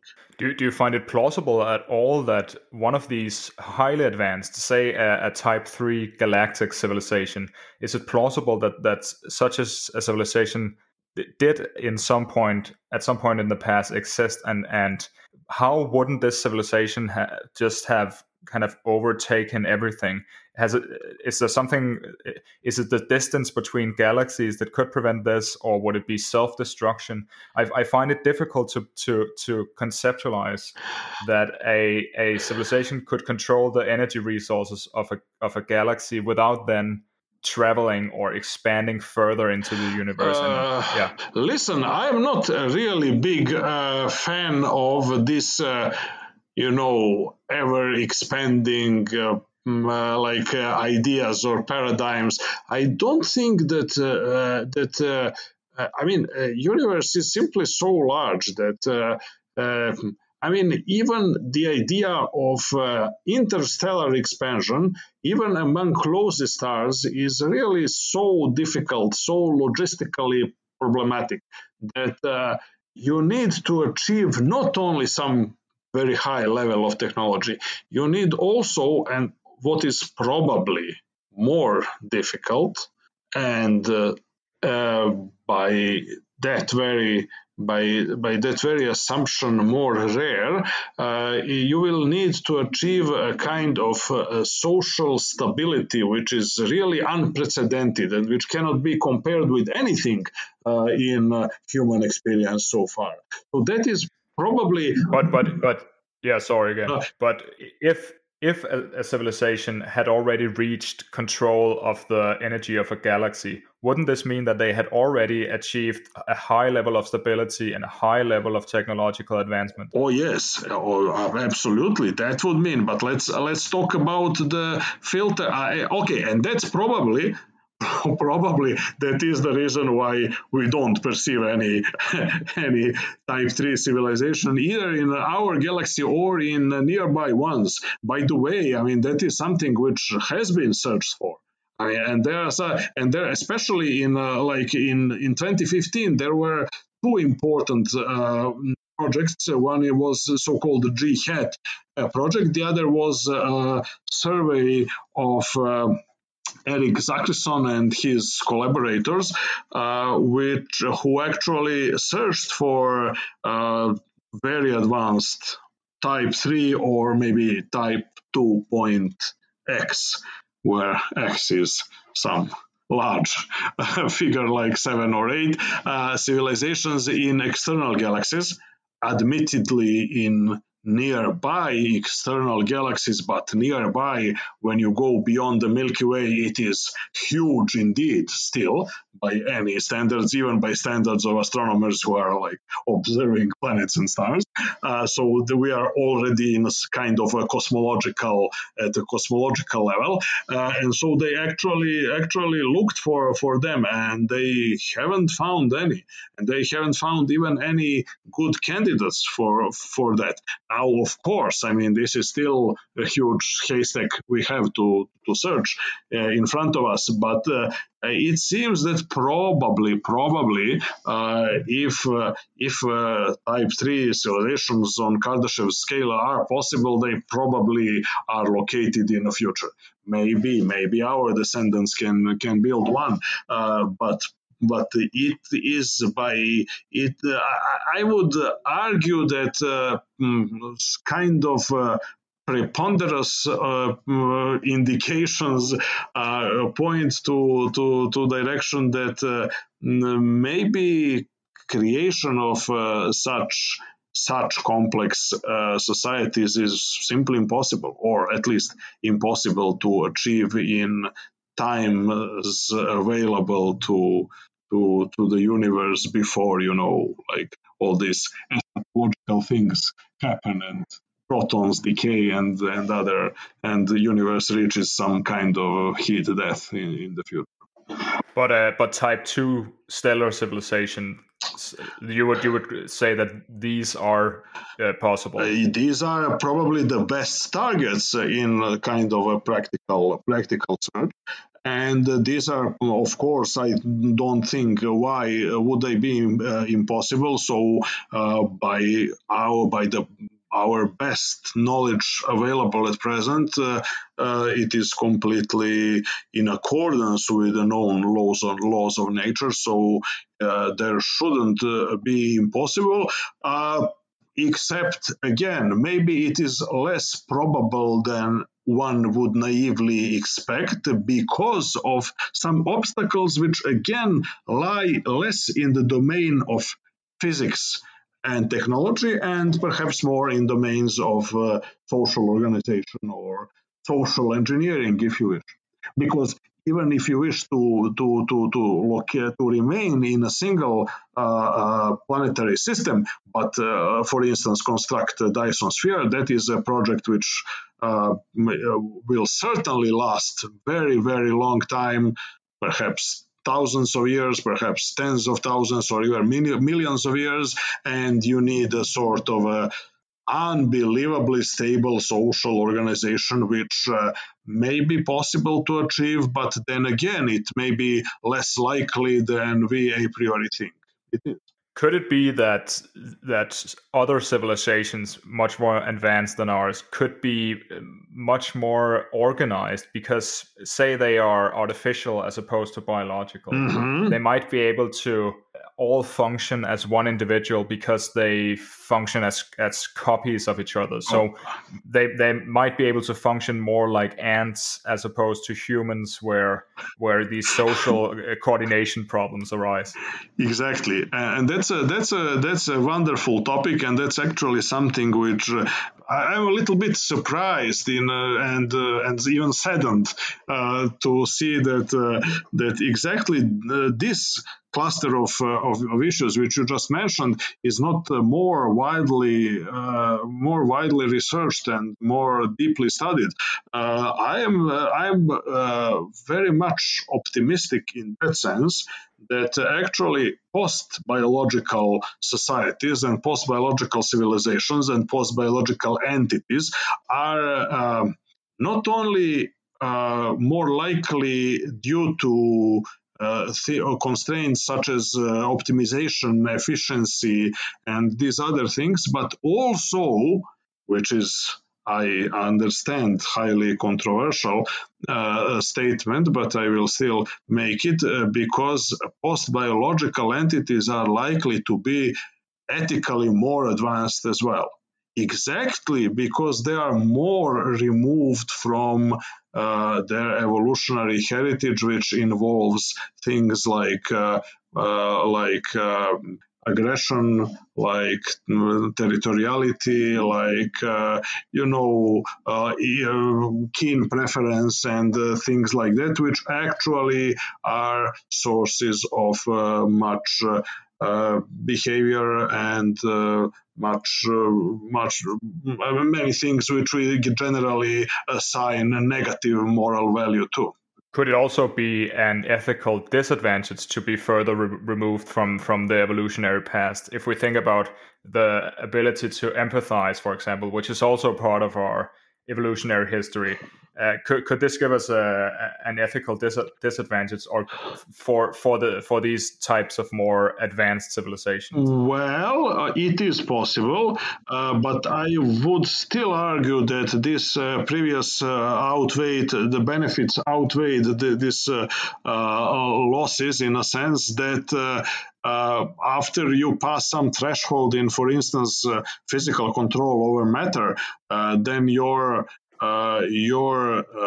weapons become too destructive, really, and so you actually wish to avoid any kind of conflict which can, any kind of widespread conflict could actually bring a sort of a total annihilation of the species or of the entire planetary system or something like that. So actually, you wish to be a kind of as little aggressive as possible, even if that mean losing some kind of empathy toward losing. I mean, this would mean also losing kinds of in-group preference, which actually, I would also argue, are responsible for most of the troubles we have in the present day world. So there's a bad side to empathy too.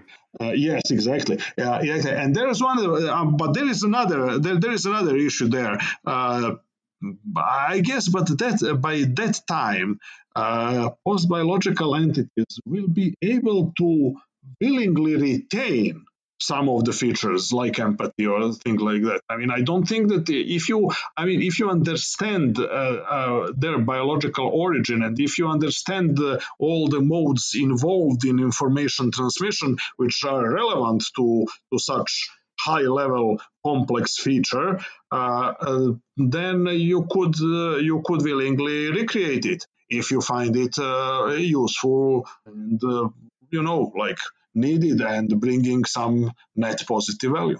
So you're thinking about a civilization with much more fine-grained control over their own constitution. We could imagine them being able to selectively edit their own genetic code, or maybe even some other form of code on the substrate that they're running on.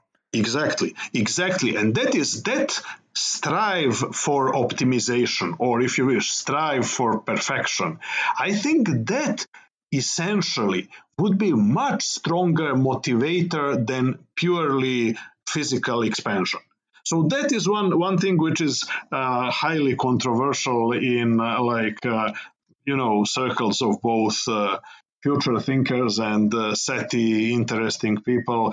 I have many times I have had the sort of debates and even occasionally quarrels with people who argue that physical expansion will stay a kind of constant, or like some kind of eternal motivation at all time. I don't see it that way. I think that quite contrary. Really, we could essentially mark this transition between biological and post-biological regime in exactly sort of a motivation shift from greater physical expansion and greater physical control over resources from that cluster of motivations to this other one, which would involve perfecting oneself, which would involve some sort of strive for, in ancient Greeks, there was this idea of Olympian perfection. So you actually wish to not really to conquer the world and rule everything, but to achieve the highest level of optimization, the highest level of harmony, if you wish. So I think that it is quite plausible, and there is my occasional collaborator and friend John Smart has interesting ideas about that. He wrote several papers about that basically it would be natural to expect that after some threshold of physical control, which perhaps could be achieved within a single planetary system, then really advanced civilizations will tend to turn inward and to create either to create virtual worlds or to create a sort of perfect science and perfect art and perfect other spheres of creativity which are not conceivable to us at our present primitive state.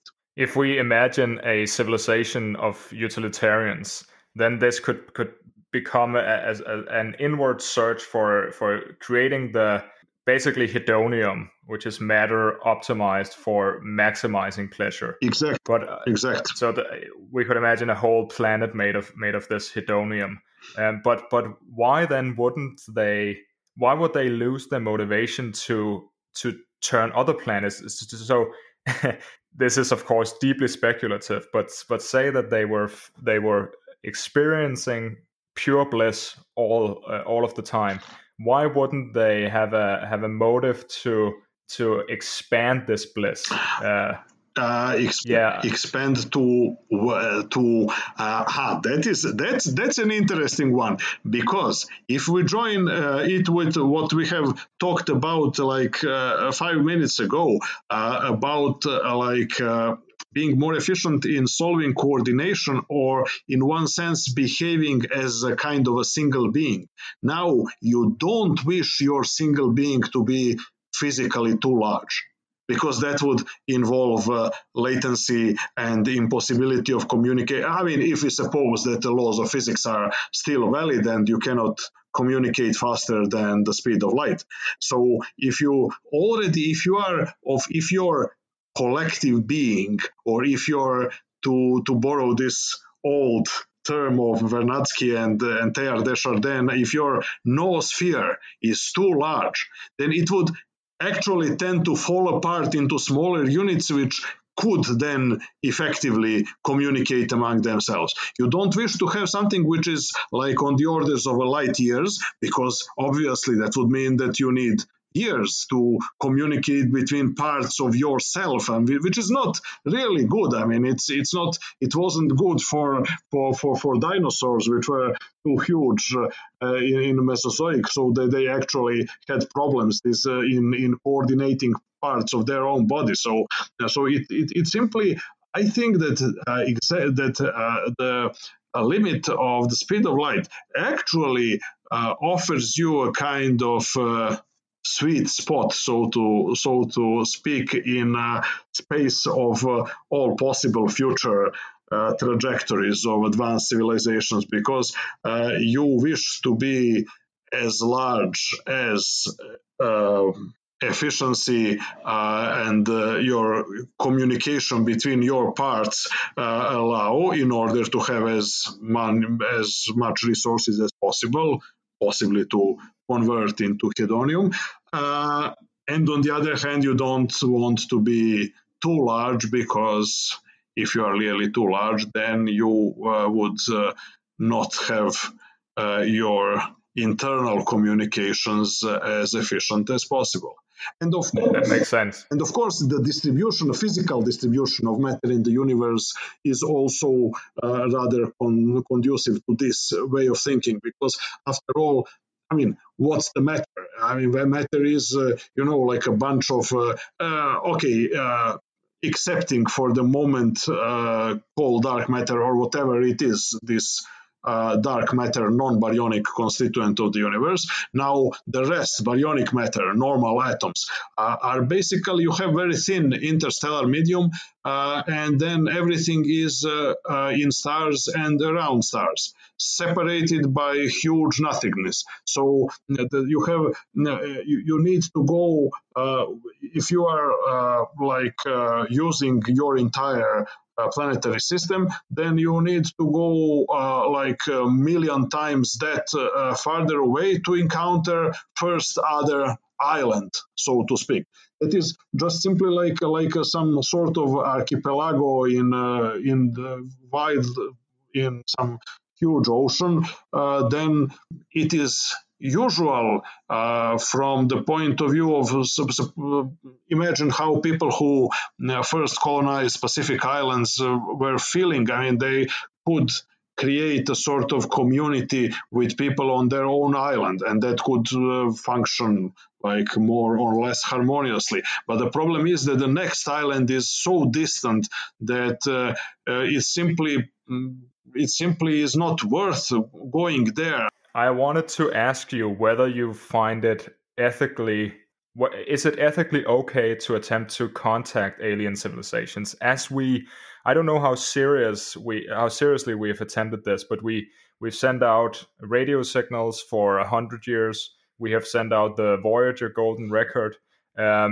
Is this something that could come back and harm us in some sense? I mean, okay, in principle it could. I think that it's unlikely. For several reasons. And most important was what we have already mentioned, and that is that I think that we have really very strong position to argue that the older civilizations, which are predominantly more likely that we will encounter, are simply wiser in a moral sense because they are older, and in contrast to what is usually that that idea that old age means wisdom is usually misinterpreted in human context. But here I think that we actually have very good reasons, because actually an older technological civilization automatically means that somehow it managed to keep all existential risks under limited, and to pass through this filter of possible self-destruction or some other kind of self-limitation. Does this mean that you disagree with Bostrom's notion of orthogonality between values and rationality or intelligence? I think that again, again, all things in their own time. The Bostrom thesis is okay for what he has tried to show in his book Superintelligence.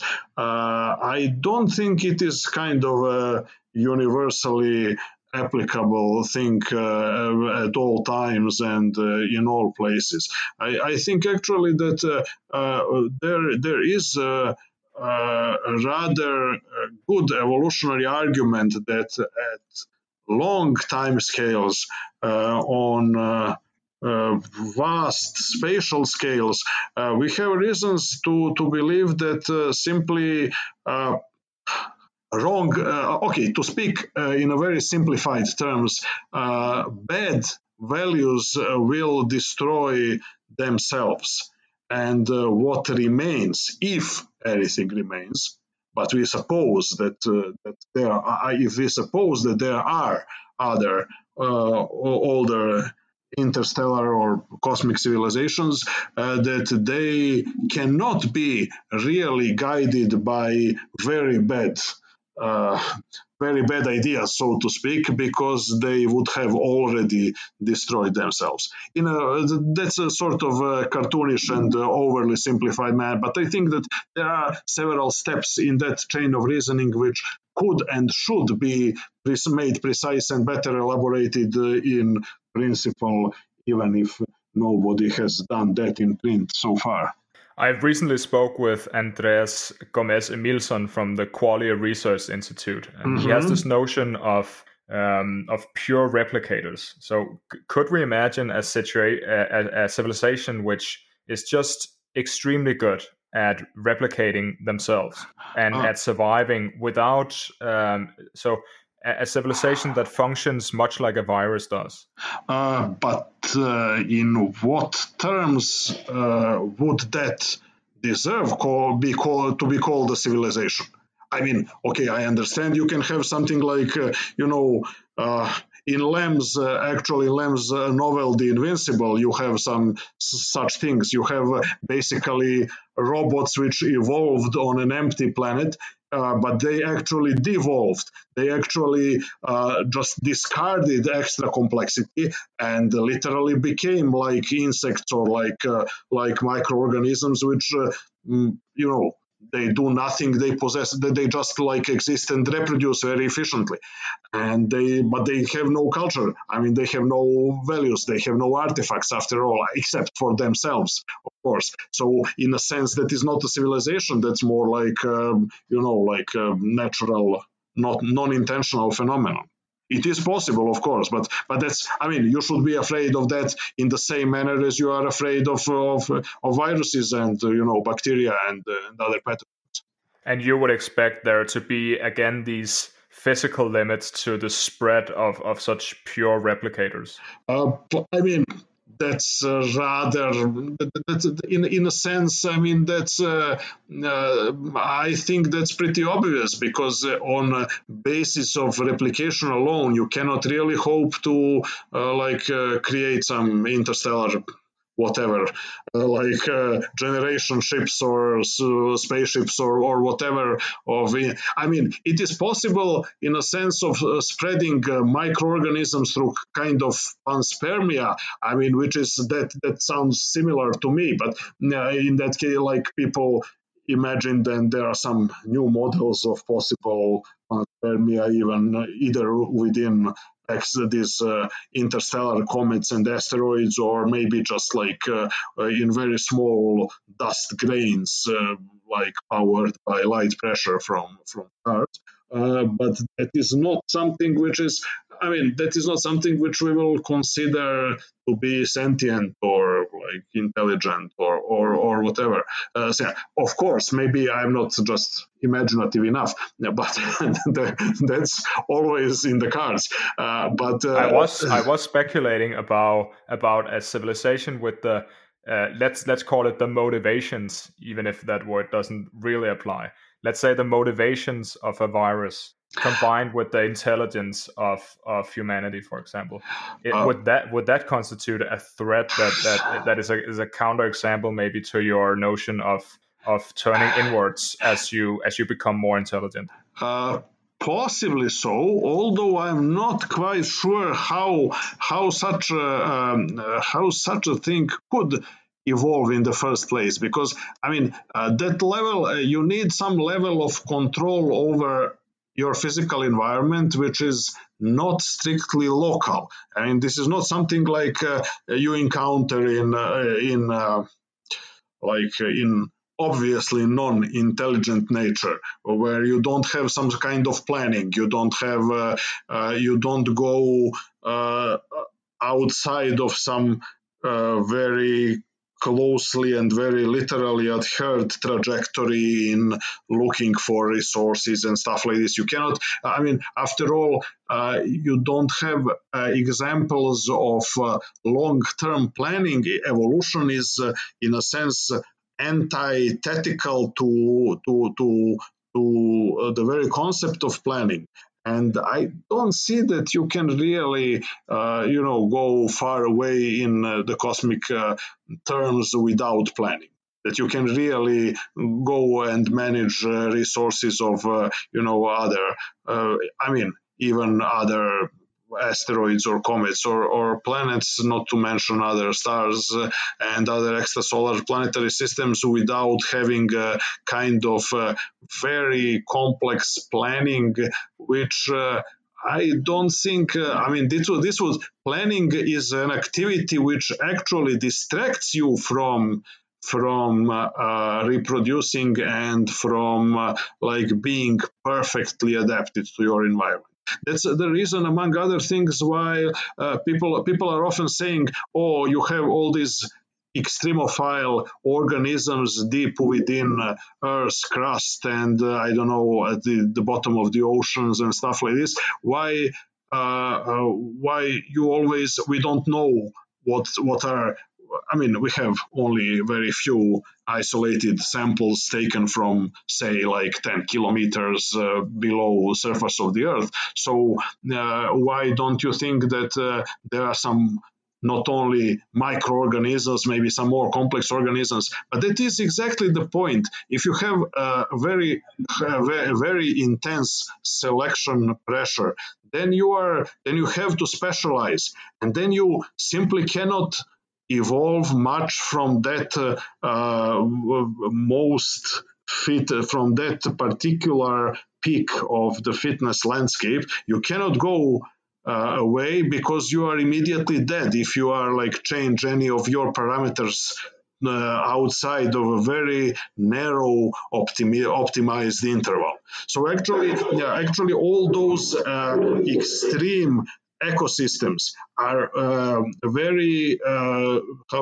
species poor, and they are very character poor.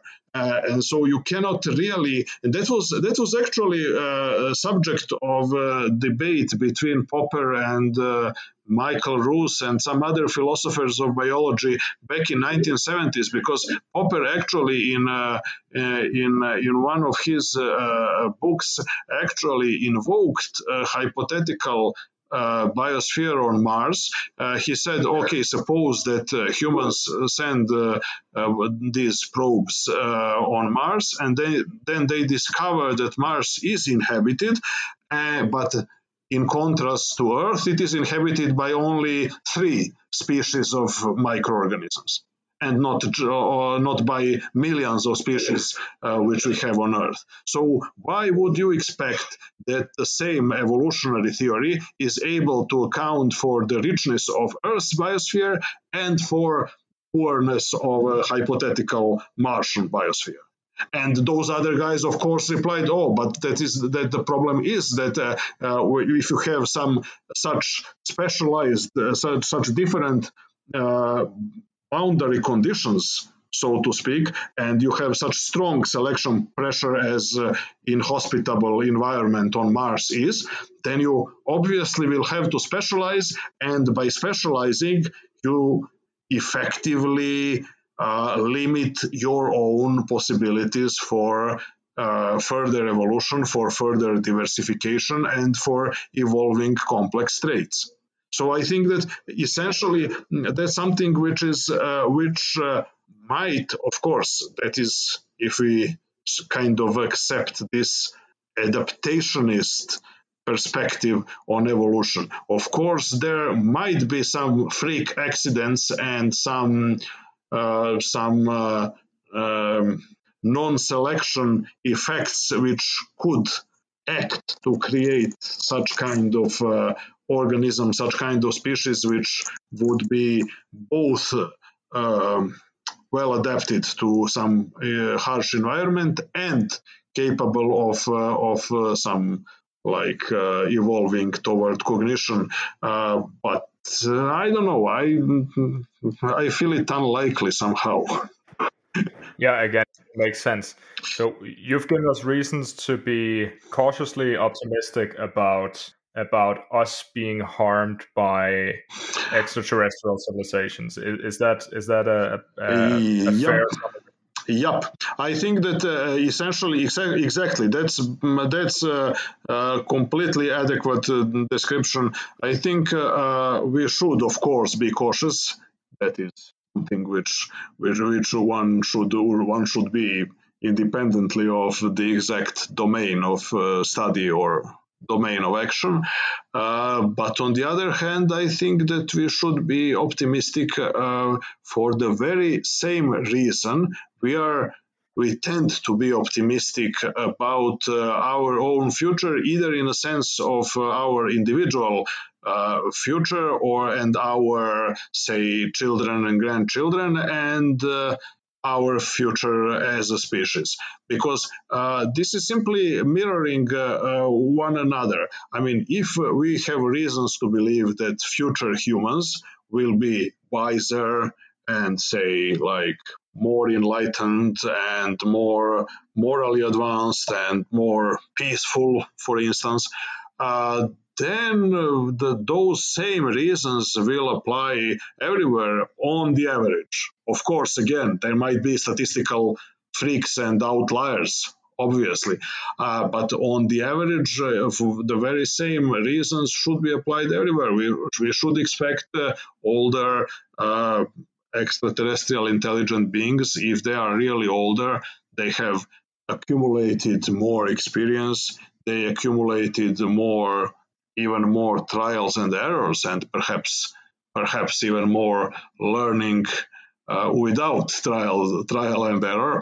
And actually, I do think, in a sense, that we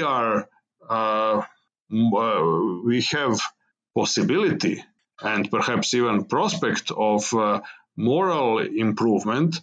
And I do think that the debate on moral bioenhancement, which is led in bioethics circles these last couple of years and perhaps decades, is actually a very serious and very realistic debate, which actually has a kind of tangible consequences. And I do think that human moral bioenhancement is a realistic prospect, maybe not immediate, but again, on time scales of decades in the future, very possible. And so, if that is so, and if we can act to improve upon ourselves, I don't see why other intelligent beings won't do the same.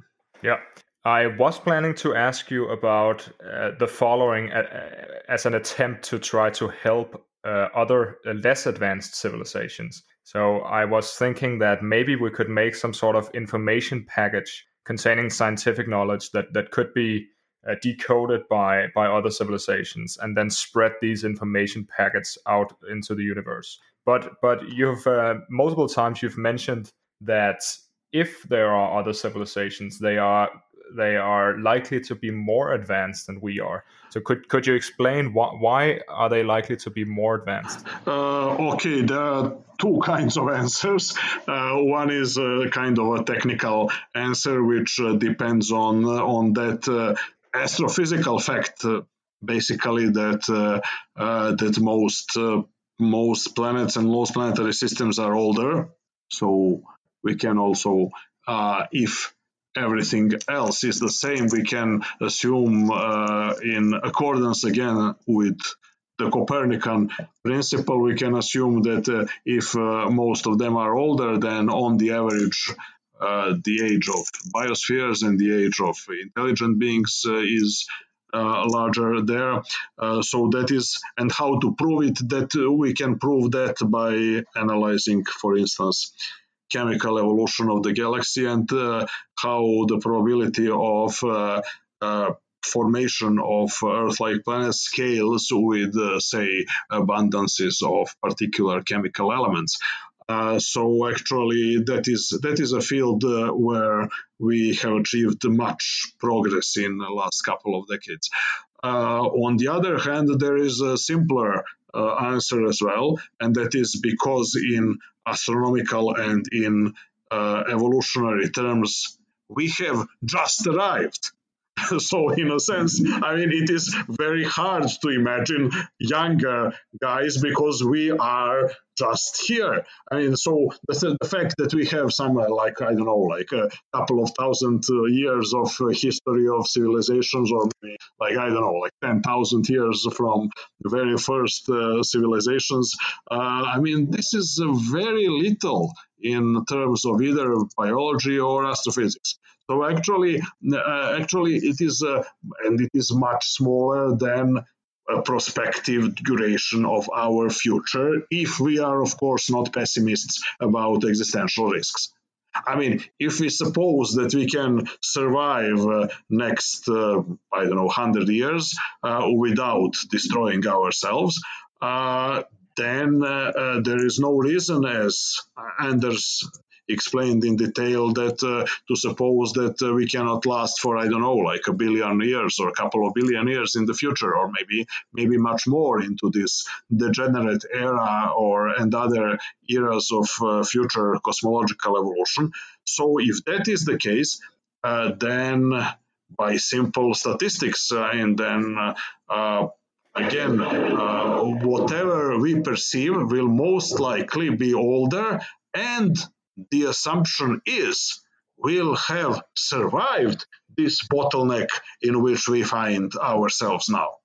This you describe it as a bottleneck. This is a notion, kind of. Sometimes it's called the hinge of history hypothesis. Yes. Why would all of the risk be concentrated in this century? Isn't that a little too? Yeah. I mean, it's not all, of course. But yeah. I mean, but most of it for a very simple reason. I mean, because the world has simply has become smaller, in a sense that local events have much. I mean, are bound to have a sort of global impact, which we are for instance, perceiving right now in the current pandemic. But in general, we can expect that some local risk is likely to become a global one, as far as humans are limited to the surface of the Earth. I mean, if in the future we colonize, I don't know, Mars and Moon, and perhaps build some free-floating O'Neill habitats, or I don't know, like go to Galilean satellites of Jupiter or asteroid belt or Kuiper belt or something like that, then even the global events which occur on Earth will not have the same effect of just wiping out the entire set of human values.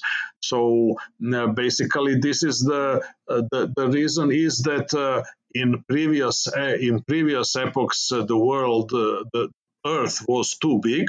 And nowadays, the Earth has become too small, but we are still living in this small world. When we transition to living in a large solar system, then obviously at least obviously to me, the density of perhaps I'm not like thinking entirely precisely, but at least on an intuitive level, the risk will be much wider distributed, and distribution of risk, after all, is one of the main methods of risk management.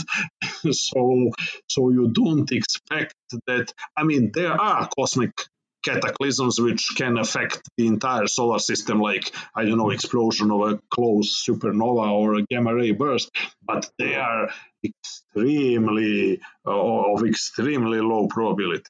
And so the reason why the current century is unique is that we are so close together while being too technologically powerful for living so close together. Exactly. I think that is actually a very good formulation. Okay. I also want to run something by you about suffering risks. And these are one construal is to say that the worry is that we will spread into the universe, and with us we will bring organisms that will suffer immensely. And one thing that's often mentioned here is that as we have expanded on Earth, we've come to dominate Earth completely. We have also created factory farming. So we have expanded suffering along with our expansion on Earth, and we will do the same in the future in space. And I from what you've been saying throughout this conversation, I expect you to disagree with this as a risk in a sense. Listen, I mean, I don't disagree that it is a risk. I don't want to diminish the problem of suffering, which is a big philosophical and practical problem as well. But I'm not quite sure that the premises of that argument are completely sound. Because on one hand, okay, let us suppose that humans never evolved in the first place. So, okay, whether the amount of suffering on Earth would be substantially smaller, probably so. Whether it would be smaller as normalized per living being, I'm not sure. That's something which is that's similar to this acrimonious polemic between Steven Pinker and Nassim Taleb about whether you should calculate victims of wars as normal or in relative or absolute terms. I mean, this is something which is, I mean, there is no simple and obvious answer to that. I mean, I don't know, but I think that essentially there is something to be said for normalizing these things and for arguing that, okay, I mean, it is there is much suffering among, say, animals which are kept by humans as livestock, but on the other hand, their lives won't exist without humans. I mean, there wouldn't simply, I mean, even entire species wouldn't exist in the first place. Now, if we assign some positive value on existence of different species, that would mean that without humans, there would be, humans did create value even in like keeping livestock. Because it has value to create new species in itself. That is one perspective. I mean, and together with species, of course, you create many individuals. You create many more individuals than even in species which exist independently of humans. You create many more individuals than would otherwise exist. But we're talking about individuals with net negative well-being, right? I don't know whether we are. Okay. Are we certain? Are we certain that that net well-being is negative? We definitely aren't. This is something I discussed with the Swedish philosopher Torben Chensø. Oh yeah. I listened to that. Yeah, exactly. That's interesting talk. Yeah. Yeah, we are. It's very difficult to know. But the factory farming was an example that kind of hinges on an assumption that the lives of factory farmed animals are negative, and so that we will spread into the universe and create the equivalents of factory farms with lots of individuals with net negative lives. That is possible, but I don't know. I mean, I would like to see sort of a more consensus about the net negative or positive among moral philosophers. I think that we are still rather.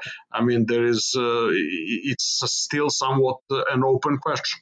And of course, I mean, there is also another issue there, which is that suffering risks are not really predicated on existence of humans. I mean, pure biology, pure evolution creates suffering risks.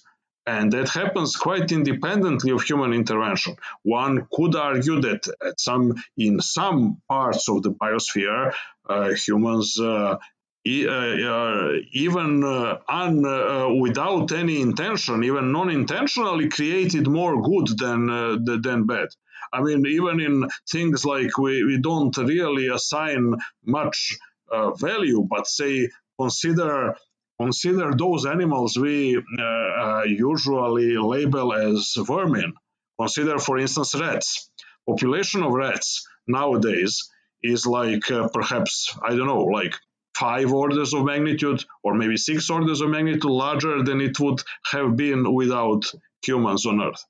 And most rats, not all, most rats live their lives essentially without humans creating any particular suffering for them. I would argue exactly to the contrary, that actually humans created opportunities for rat lives. I mean, in some generalized sense. So in future, when humans will be able to even restore those species which have been extinct for some time, even those which are extinct without human intervention, and those which have gone extinct, unfortunately, by human unsound ecological practices.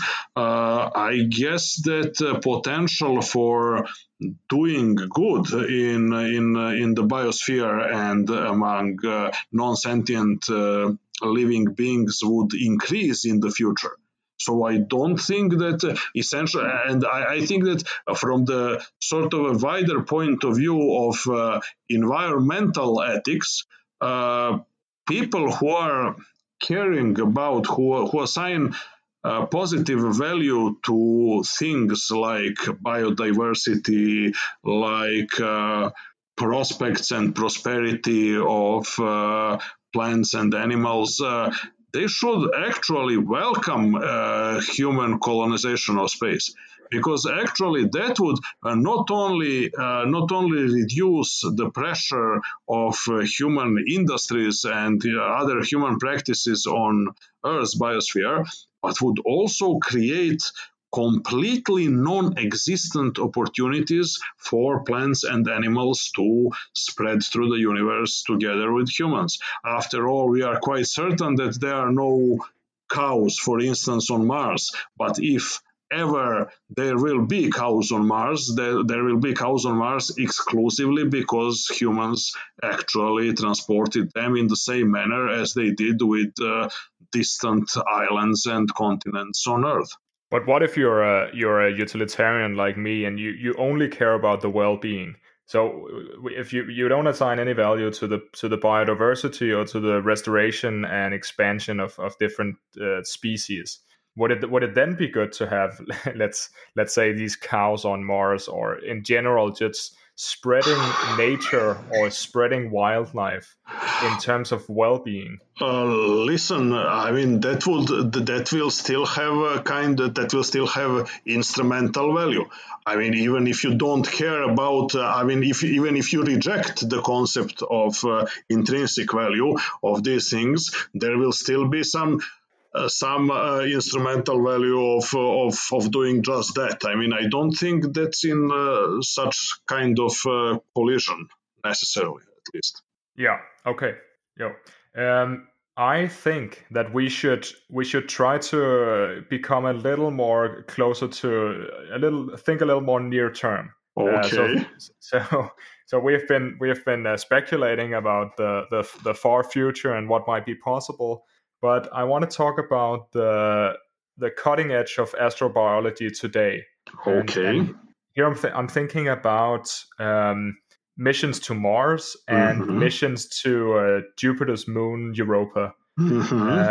What am I? Is it correctly perceived that what they're attempting to find here are traces or signals in the atmosphere that there might once have been microbial life?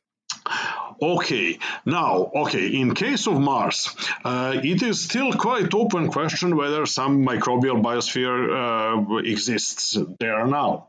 I mean, I am not at all persuaded that we can be certain, or even that we have high confidence that there isn't some sort of enclaves of microbial biosphere, perhaps in these deep caves which have been discovered, for instance, near Pavonis Mons, this huge volcano on Mars. There have been several hundreds of caves which have been imaged from orbit. Some of them could be very deep. Some of them could be deep enough to have high pressure to enable water existing in liquid condition. So actually, this is a very interesting issue. First of all, whether there is some local microbial biosphere there still. On the other hand, maybe it existed in the past and has gone extinct in the meantime, because in the past we are quite certain that conditions on Mars were much more hospitable to life and much more clement than they are now. That's quite certain. I mean, there is no doubt about that whatsoever. There were large seas, or if you wish to call them like shallow seas or lakes on Mars. There were rivers on Mars. The atmosphere was much thicker. And there are some people, some astrobiologists, who argued that in those early days, like in the first billion years or so after the formation of the solar system, Mars actually was a better place to expect abiogenesis, or to expect the origin of early primitive life than our Earth. So it is possible. Of course, it is also possible that some microbiota was transferred by interplanetary panspermia later in either direction. I mean, okay, obviously it could be transferred from from Earth to Mars, but possibly maybe some was transferred from in the opposite. Maybe we are all Martians in that sense. That was suggested by Paul Davies and some other contemporary astrobiologists, half seriously, half tongue in cheek. Maybe if abiogenesis occurred first on Mars, and there are Martian meteorites identified as such on Earth. Probably there are. Almost certainly there are Earth meteorites, pieces of Earth on Mars. Our probes haven't found any so far, but that is just because they have searched only very small part of the surface of Mars. Probably there are dozens of Earth meteorites on Mars, so it is possible that the transfer of microbiota between neighboring planets is not something which is no science fiction. I mean, it's something which is completely plausible. So it is an interesting question. First of all, whether there is some very small, very simple, of course, obviously, Martian biosphere existing right now. If not, whether it existed in the past. So these things are something to be worked on. There are several ways of doing that. Of course, it would be optimal to go and visit all these deep caves and all these possible enclaves, but of course it's very expensive and it's not something which is an immediate prospect. But in the meantime, we can search either for those chemical anomalies which you mentioned, or for some other traces of biochemistry or organic chemistry which would require some kind of metabolism. And people have actually devised several of, people had these tests in 1970s in the time of the Viking mission, but nowadays you can do similar things immensely cheaper and with much higher precision that it was possible to do then. So actually, we should go to Mars in order to investigate these things. As far as Jupiter satellite, especially Europa, go, that is a very interesting story, because on Europa there is an ocean which is so huge, it dwarfs all oceans and all water on Earth. So if we believe, as we do, that first life arose in the oceans and around these deep hydrothermal vents, there are such vents on Europa. It is essentially what keeps the water liquid beneath the ice, beneath the icy crust. The problem is how to get to the water, because the ice is probably thick, even if it is not. How thick are we talking? There are two schools of thought there. The one is the optimist school, which says that it is like tens to at most hundreds of meters thick, which is optimistic. There is a pessimistic school of thought which says that it is like more likely to be like 3 to 5 kilometers. So that would be very tough to bore through. On the other hand, if it is similar to like tens of meters, that would be possible to do. Especially there are some highly innovative and well proposed ideas about putting some similar these nuclear thermal generators, which are used, for instance, on deep space missions like Pioneers or Voyagers or this New Horizon mission. You can basically use something which produces heat, like these long-living radionuclides, and then leave them to gradually melt the ice, and they just like pull the probe with some optic fiber or something like that through the ice gradually, of course, very slowly, but you can expect to such a contraption to bore through the ice if it is like on the order of tens or at most hundreds of meters thick. If we are talking about kilometers, then it will probably wait. How soon can we get data from the moon Europa?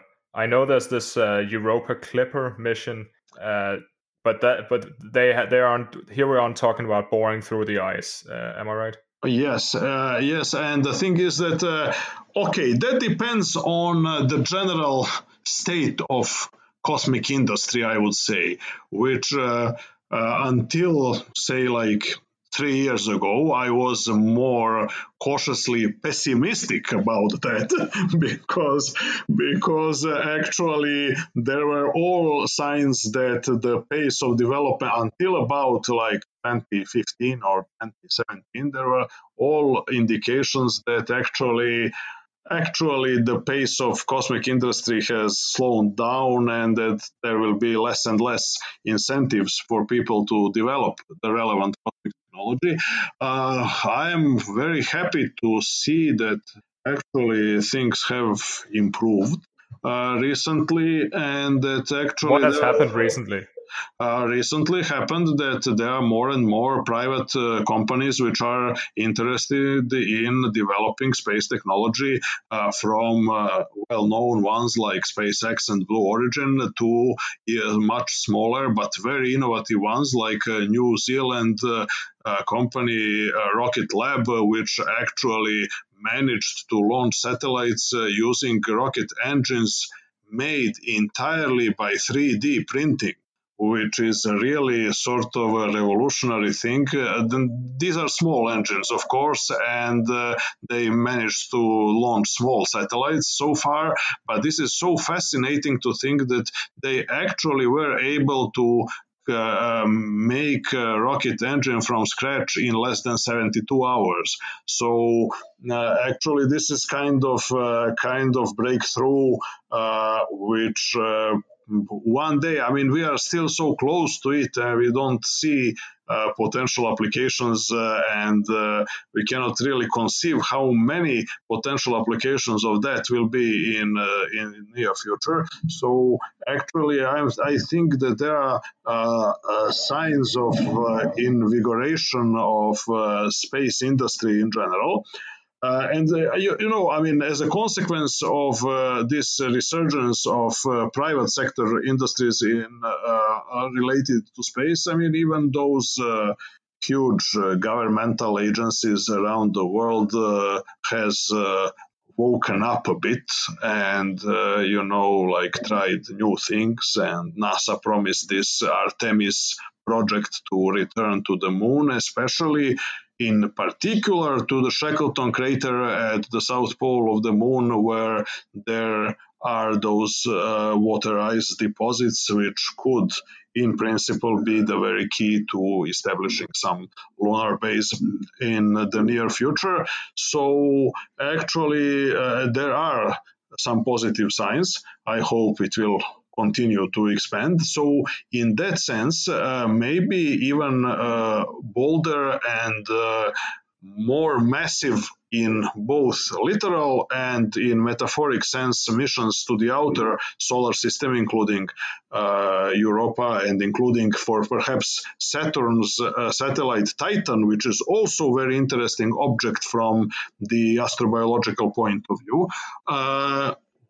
Probably we'll have them sooner than expected, so to speak. I won't put any specific dates in mind, but I would say that like a couple of years ago, I won't put much talk about anything coming directly from Europa, especially from beneath the ice before 2040. But nowadays I'm slightly more optimistic. It's possible then that maybe in 2030s we'll actually have sort of sort of specific data on the state of this subglacial ocean. And by the way, subglacial oceans, the one on Europa is the largest one, but it's not unique. I mean, there's something similar exists on Ganymede, although it's much deeper in that case. And there are also a couple of smaller ones like Saturn's moon Enceladus and possibly Iapetus as well. And possibly even that's most bizarre thing on Titan, you have surface oceans of liquid methane, but there are also models of the Titan's interior which suggest that you might have liquid water, but maybe like a dozen of kilometers or so inside the interior of Titan. Which makes it the Titan unbelievably appealing target for future research, because it is a fascinating place. I mean, like you have almost permanent methane rain on Titan. But why is that interesting, or what does that mean that there's permanent methane rain? It's simply at least at moderate latitudes, it simply falls all the time. I mean, it falls all the time. You have rain, which is not water rain like on Earth, but rain of liquid methane. Otherwise, visually and otherwise similar to water rain, to usual rain, which we are accustomed to. But a very bizarre thing about methane rain is that it evaporates about 70 centimeters above the ground. So if you are crouching on Titan, you simply won't get wet, because it simply evaporates above about 2 feet or 70 centimeters above the ground, because it's simply very easy to evaporate, because the temperature on Titan is stable in the vicinity of the so-called triple point of methane, in the same manner as the temperature on Earth is stable in the vicinity of the triple point of water. But on Titan, stability is much higher, because there is in general, it's much colder, and there is in general much less heat in the system, and there is much less atmospheric fluctuations on Titan. So it is actually very interesting, a laboratory for complex chemistry, and some people say biochemistry, because if there is anywhere in the solar system where nature would provide one with a kind of separate experiment of creating life which is not based on the same biochemistry as the one on Earth, and possible on Mars, because if there is life on Mars, it's almost certain that it shares the basic biochemistry with life on Earth. So if you want to go and look at something possibly radically different, something which is based on, say, liquid methane as a solvent rather than water, based on some other complex compounds and their chain reactions rather than those present in Earth biochemistry, then you should go to Titan. What about telescopes and observatories? What are the recent developments in detecting signals from space? Listen, okay, so now, I mean, there are interesting new observatories and interesting telescopes which are in the process of construction, development, or at least at the drawing board. There are also, of course, some bad news, like you have certainly heard about this Arecibo accident, so to speak. Actually, this was this due to just lack of funding and just deterioration?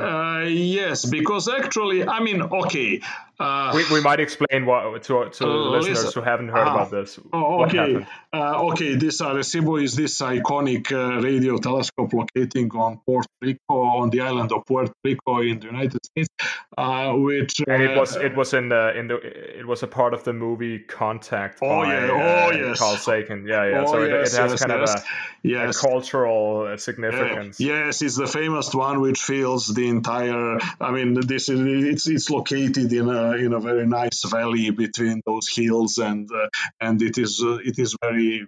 I mean, you cannot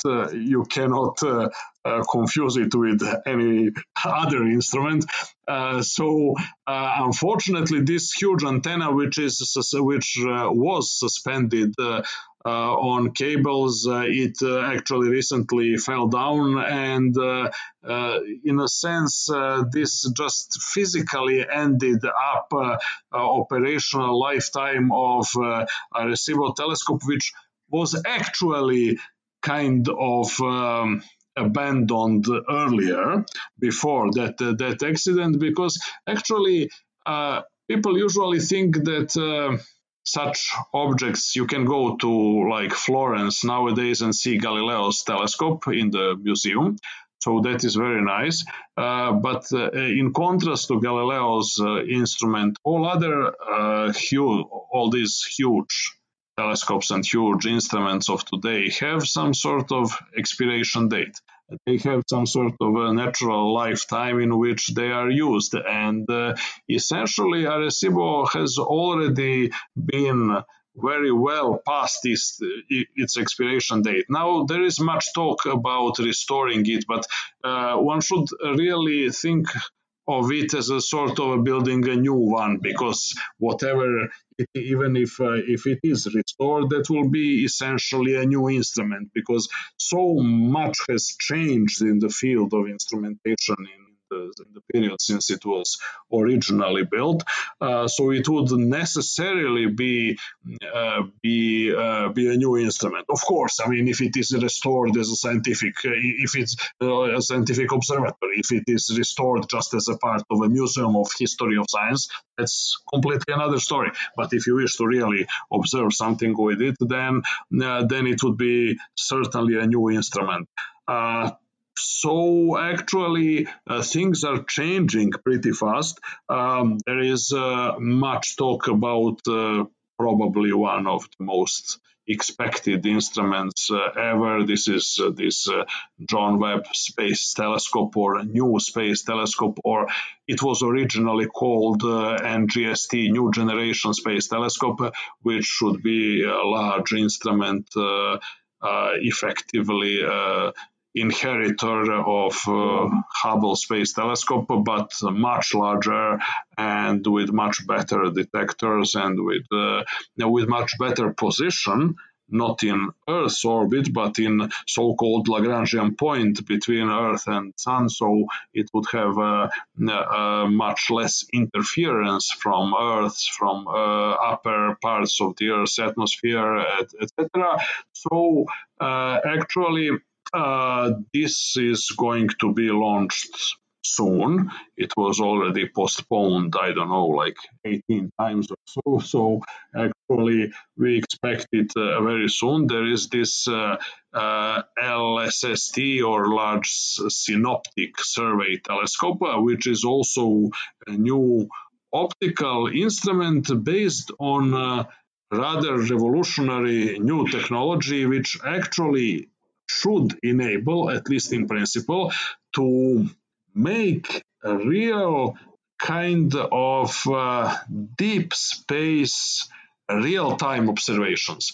That is something which has been considered a kind of oxymoron or self-contradiction in classical, in normal astronomy, because if you wish to observe objects in deep space, then you need to accumulate photons from some long exposure, during some longer exposure times, and that means that you cannot really observe things which are changing quickly, and you cannot certainly observe things in real time.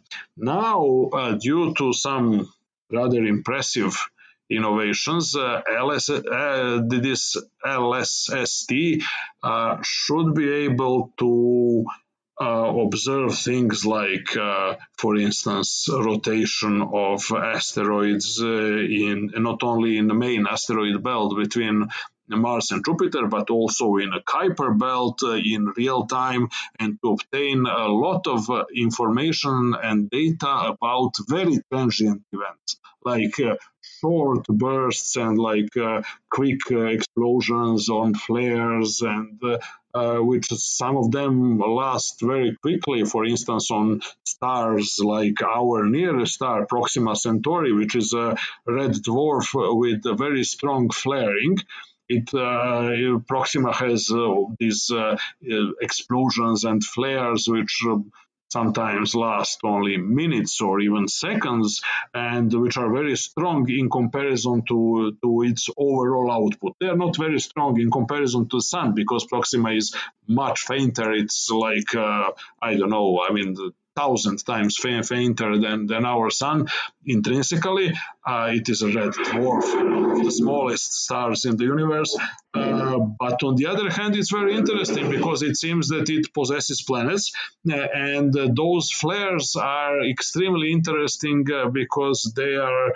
It's flaring not only in visible light, but even more in things like ultraviolet and X-rays.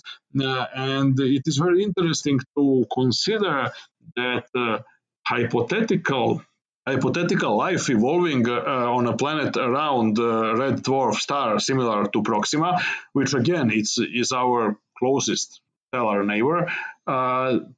Those life forms would have kind of evolutionary predisposition to observe things in, say, longer wavelengths, in like infrared or microwave, to have a kind of infrared, and not only infrared but also microwave vision rather than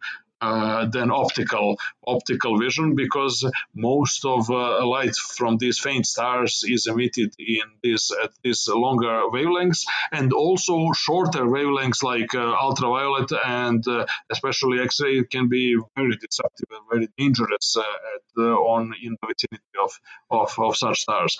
So that is we expect some other astronomical instruments to come online in next, say, 5 to 10 years.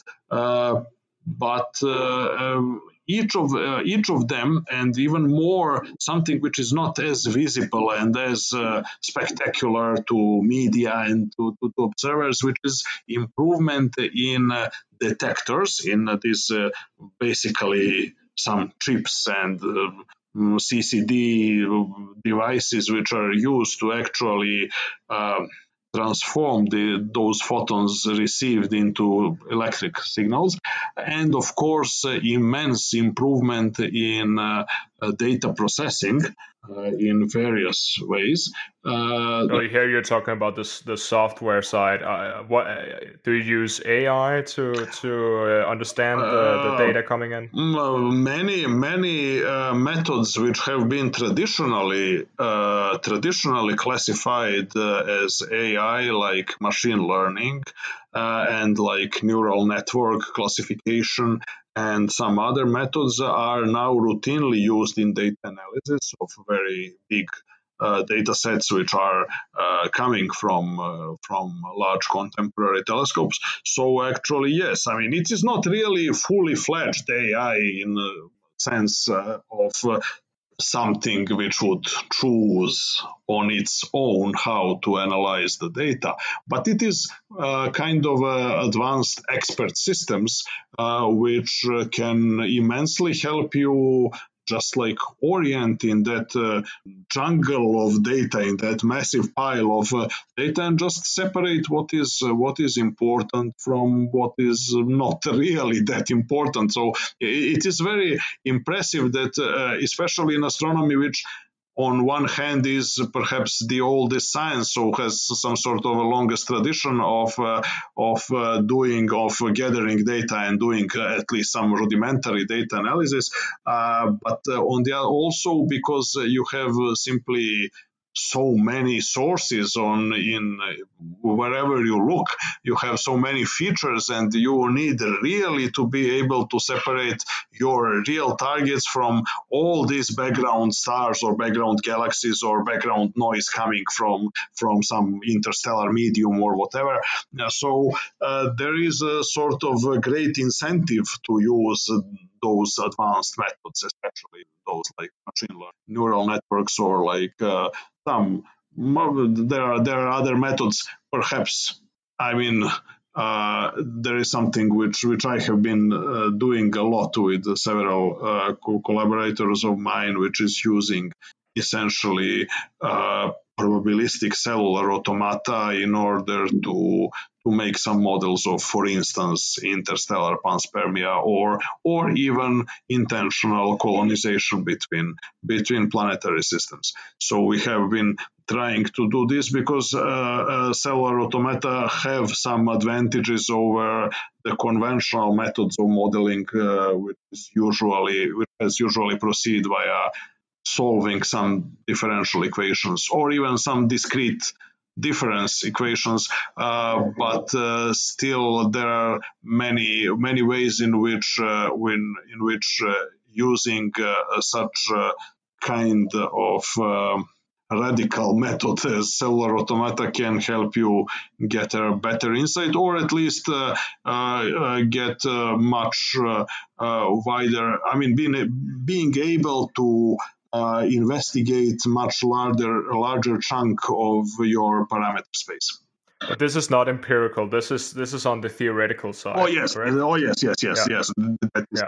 That's theoretical. Yeah, sorry. No. That's perfect. Well, this has been very interesting for me, and thank you for doing it. Thank you for coming on. Your wealth of knowledge about these topics. Gus, you're very welcome. I mean, it's a real pleasure. I mean, after all, I mean, we need much more those. How to say, interdisciplinary conversations and much more attempts to achieve a kind of synthetic bird's eye view of these big questions. I completely agree. Yeah.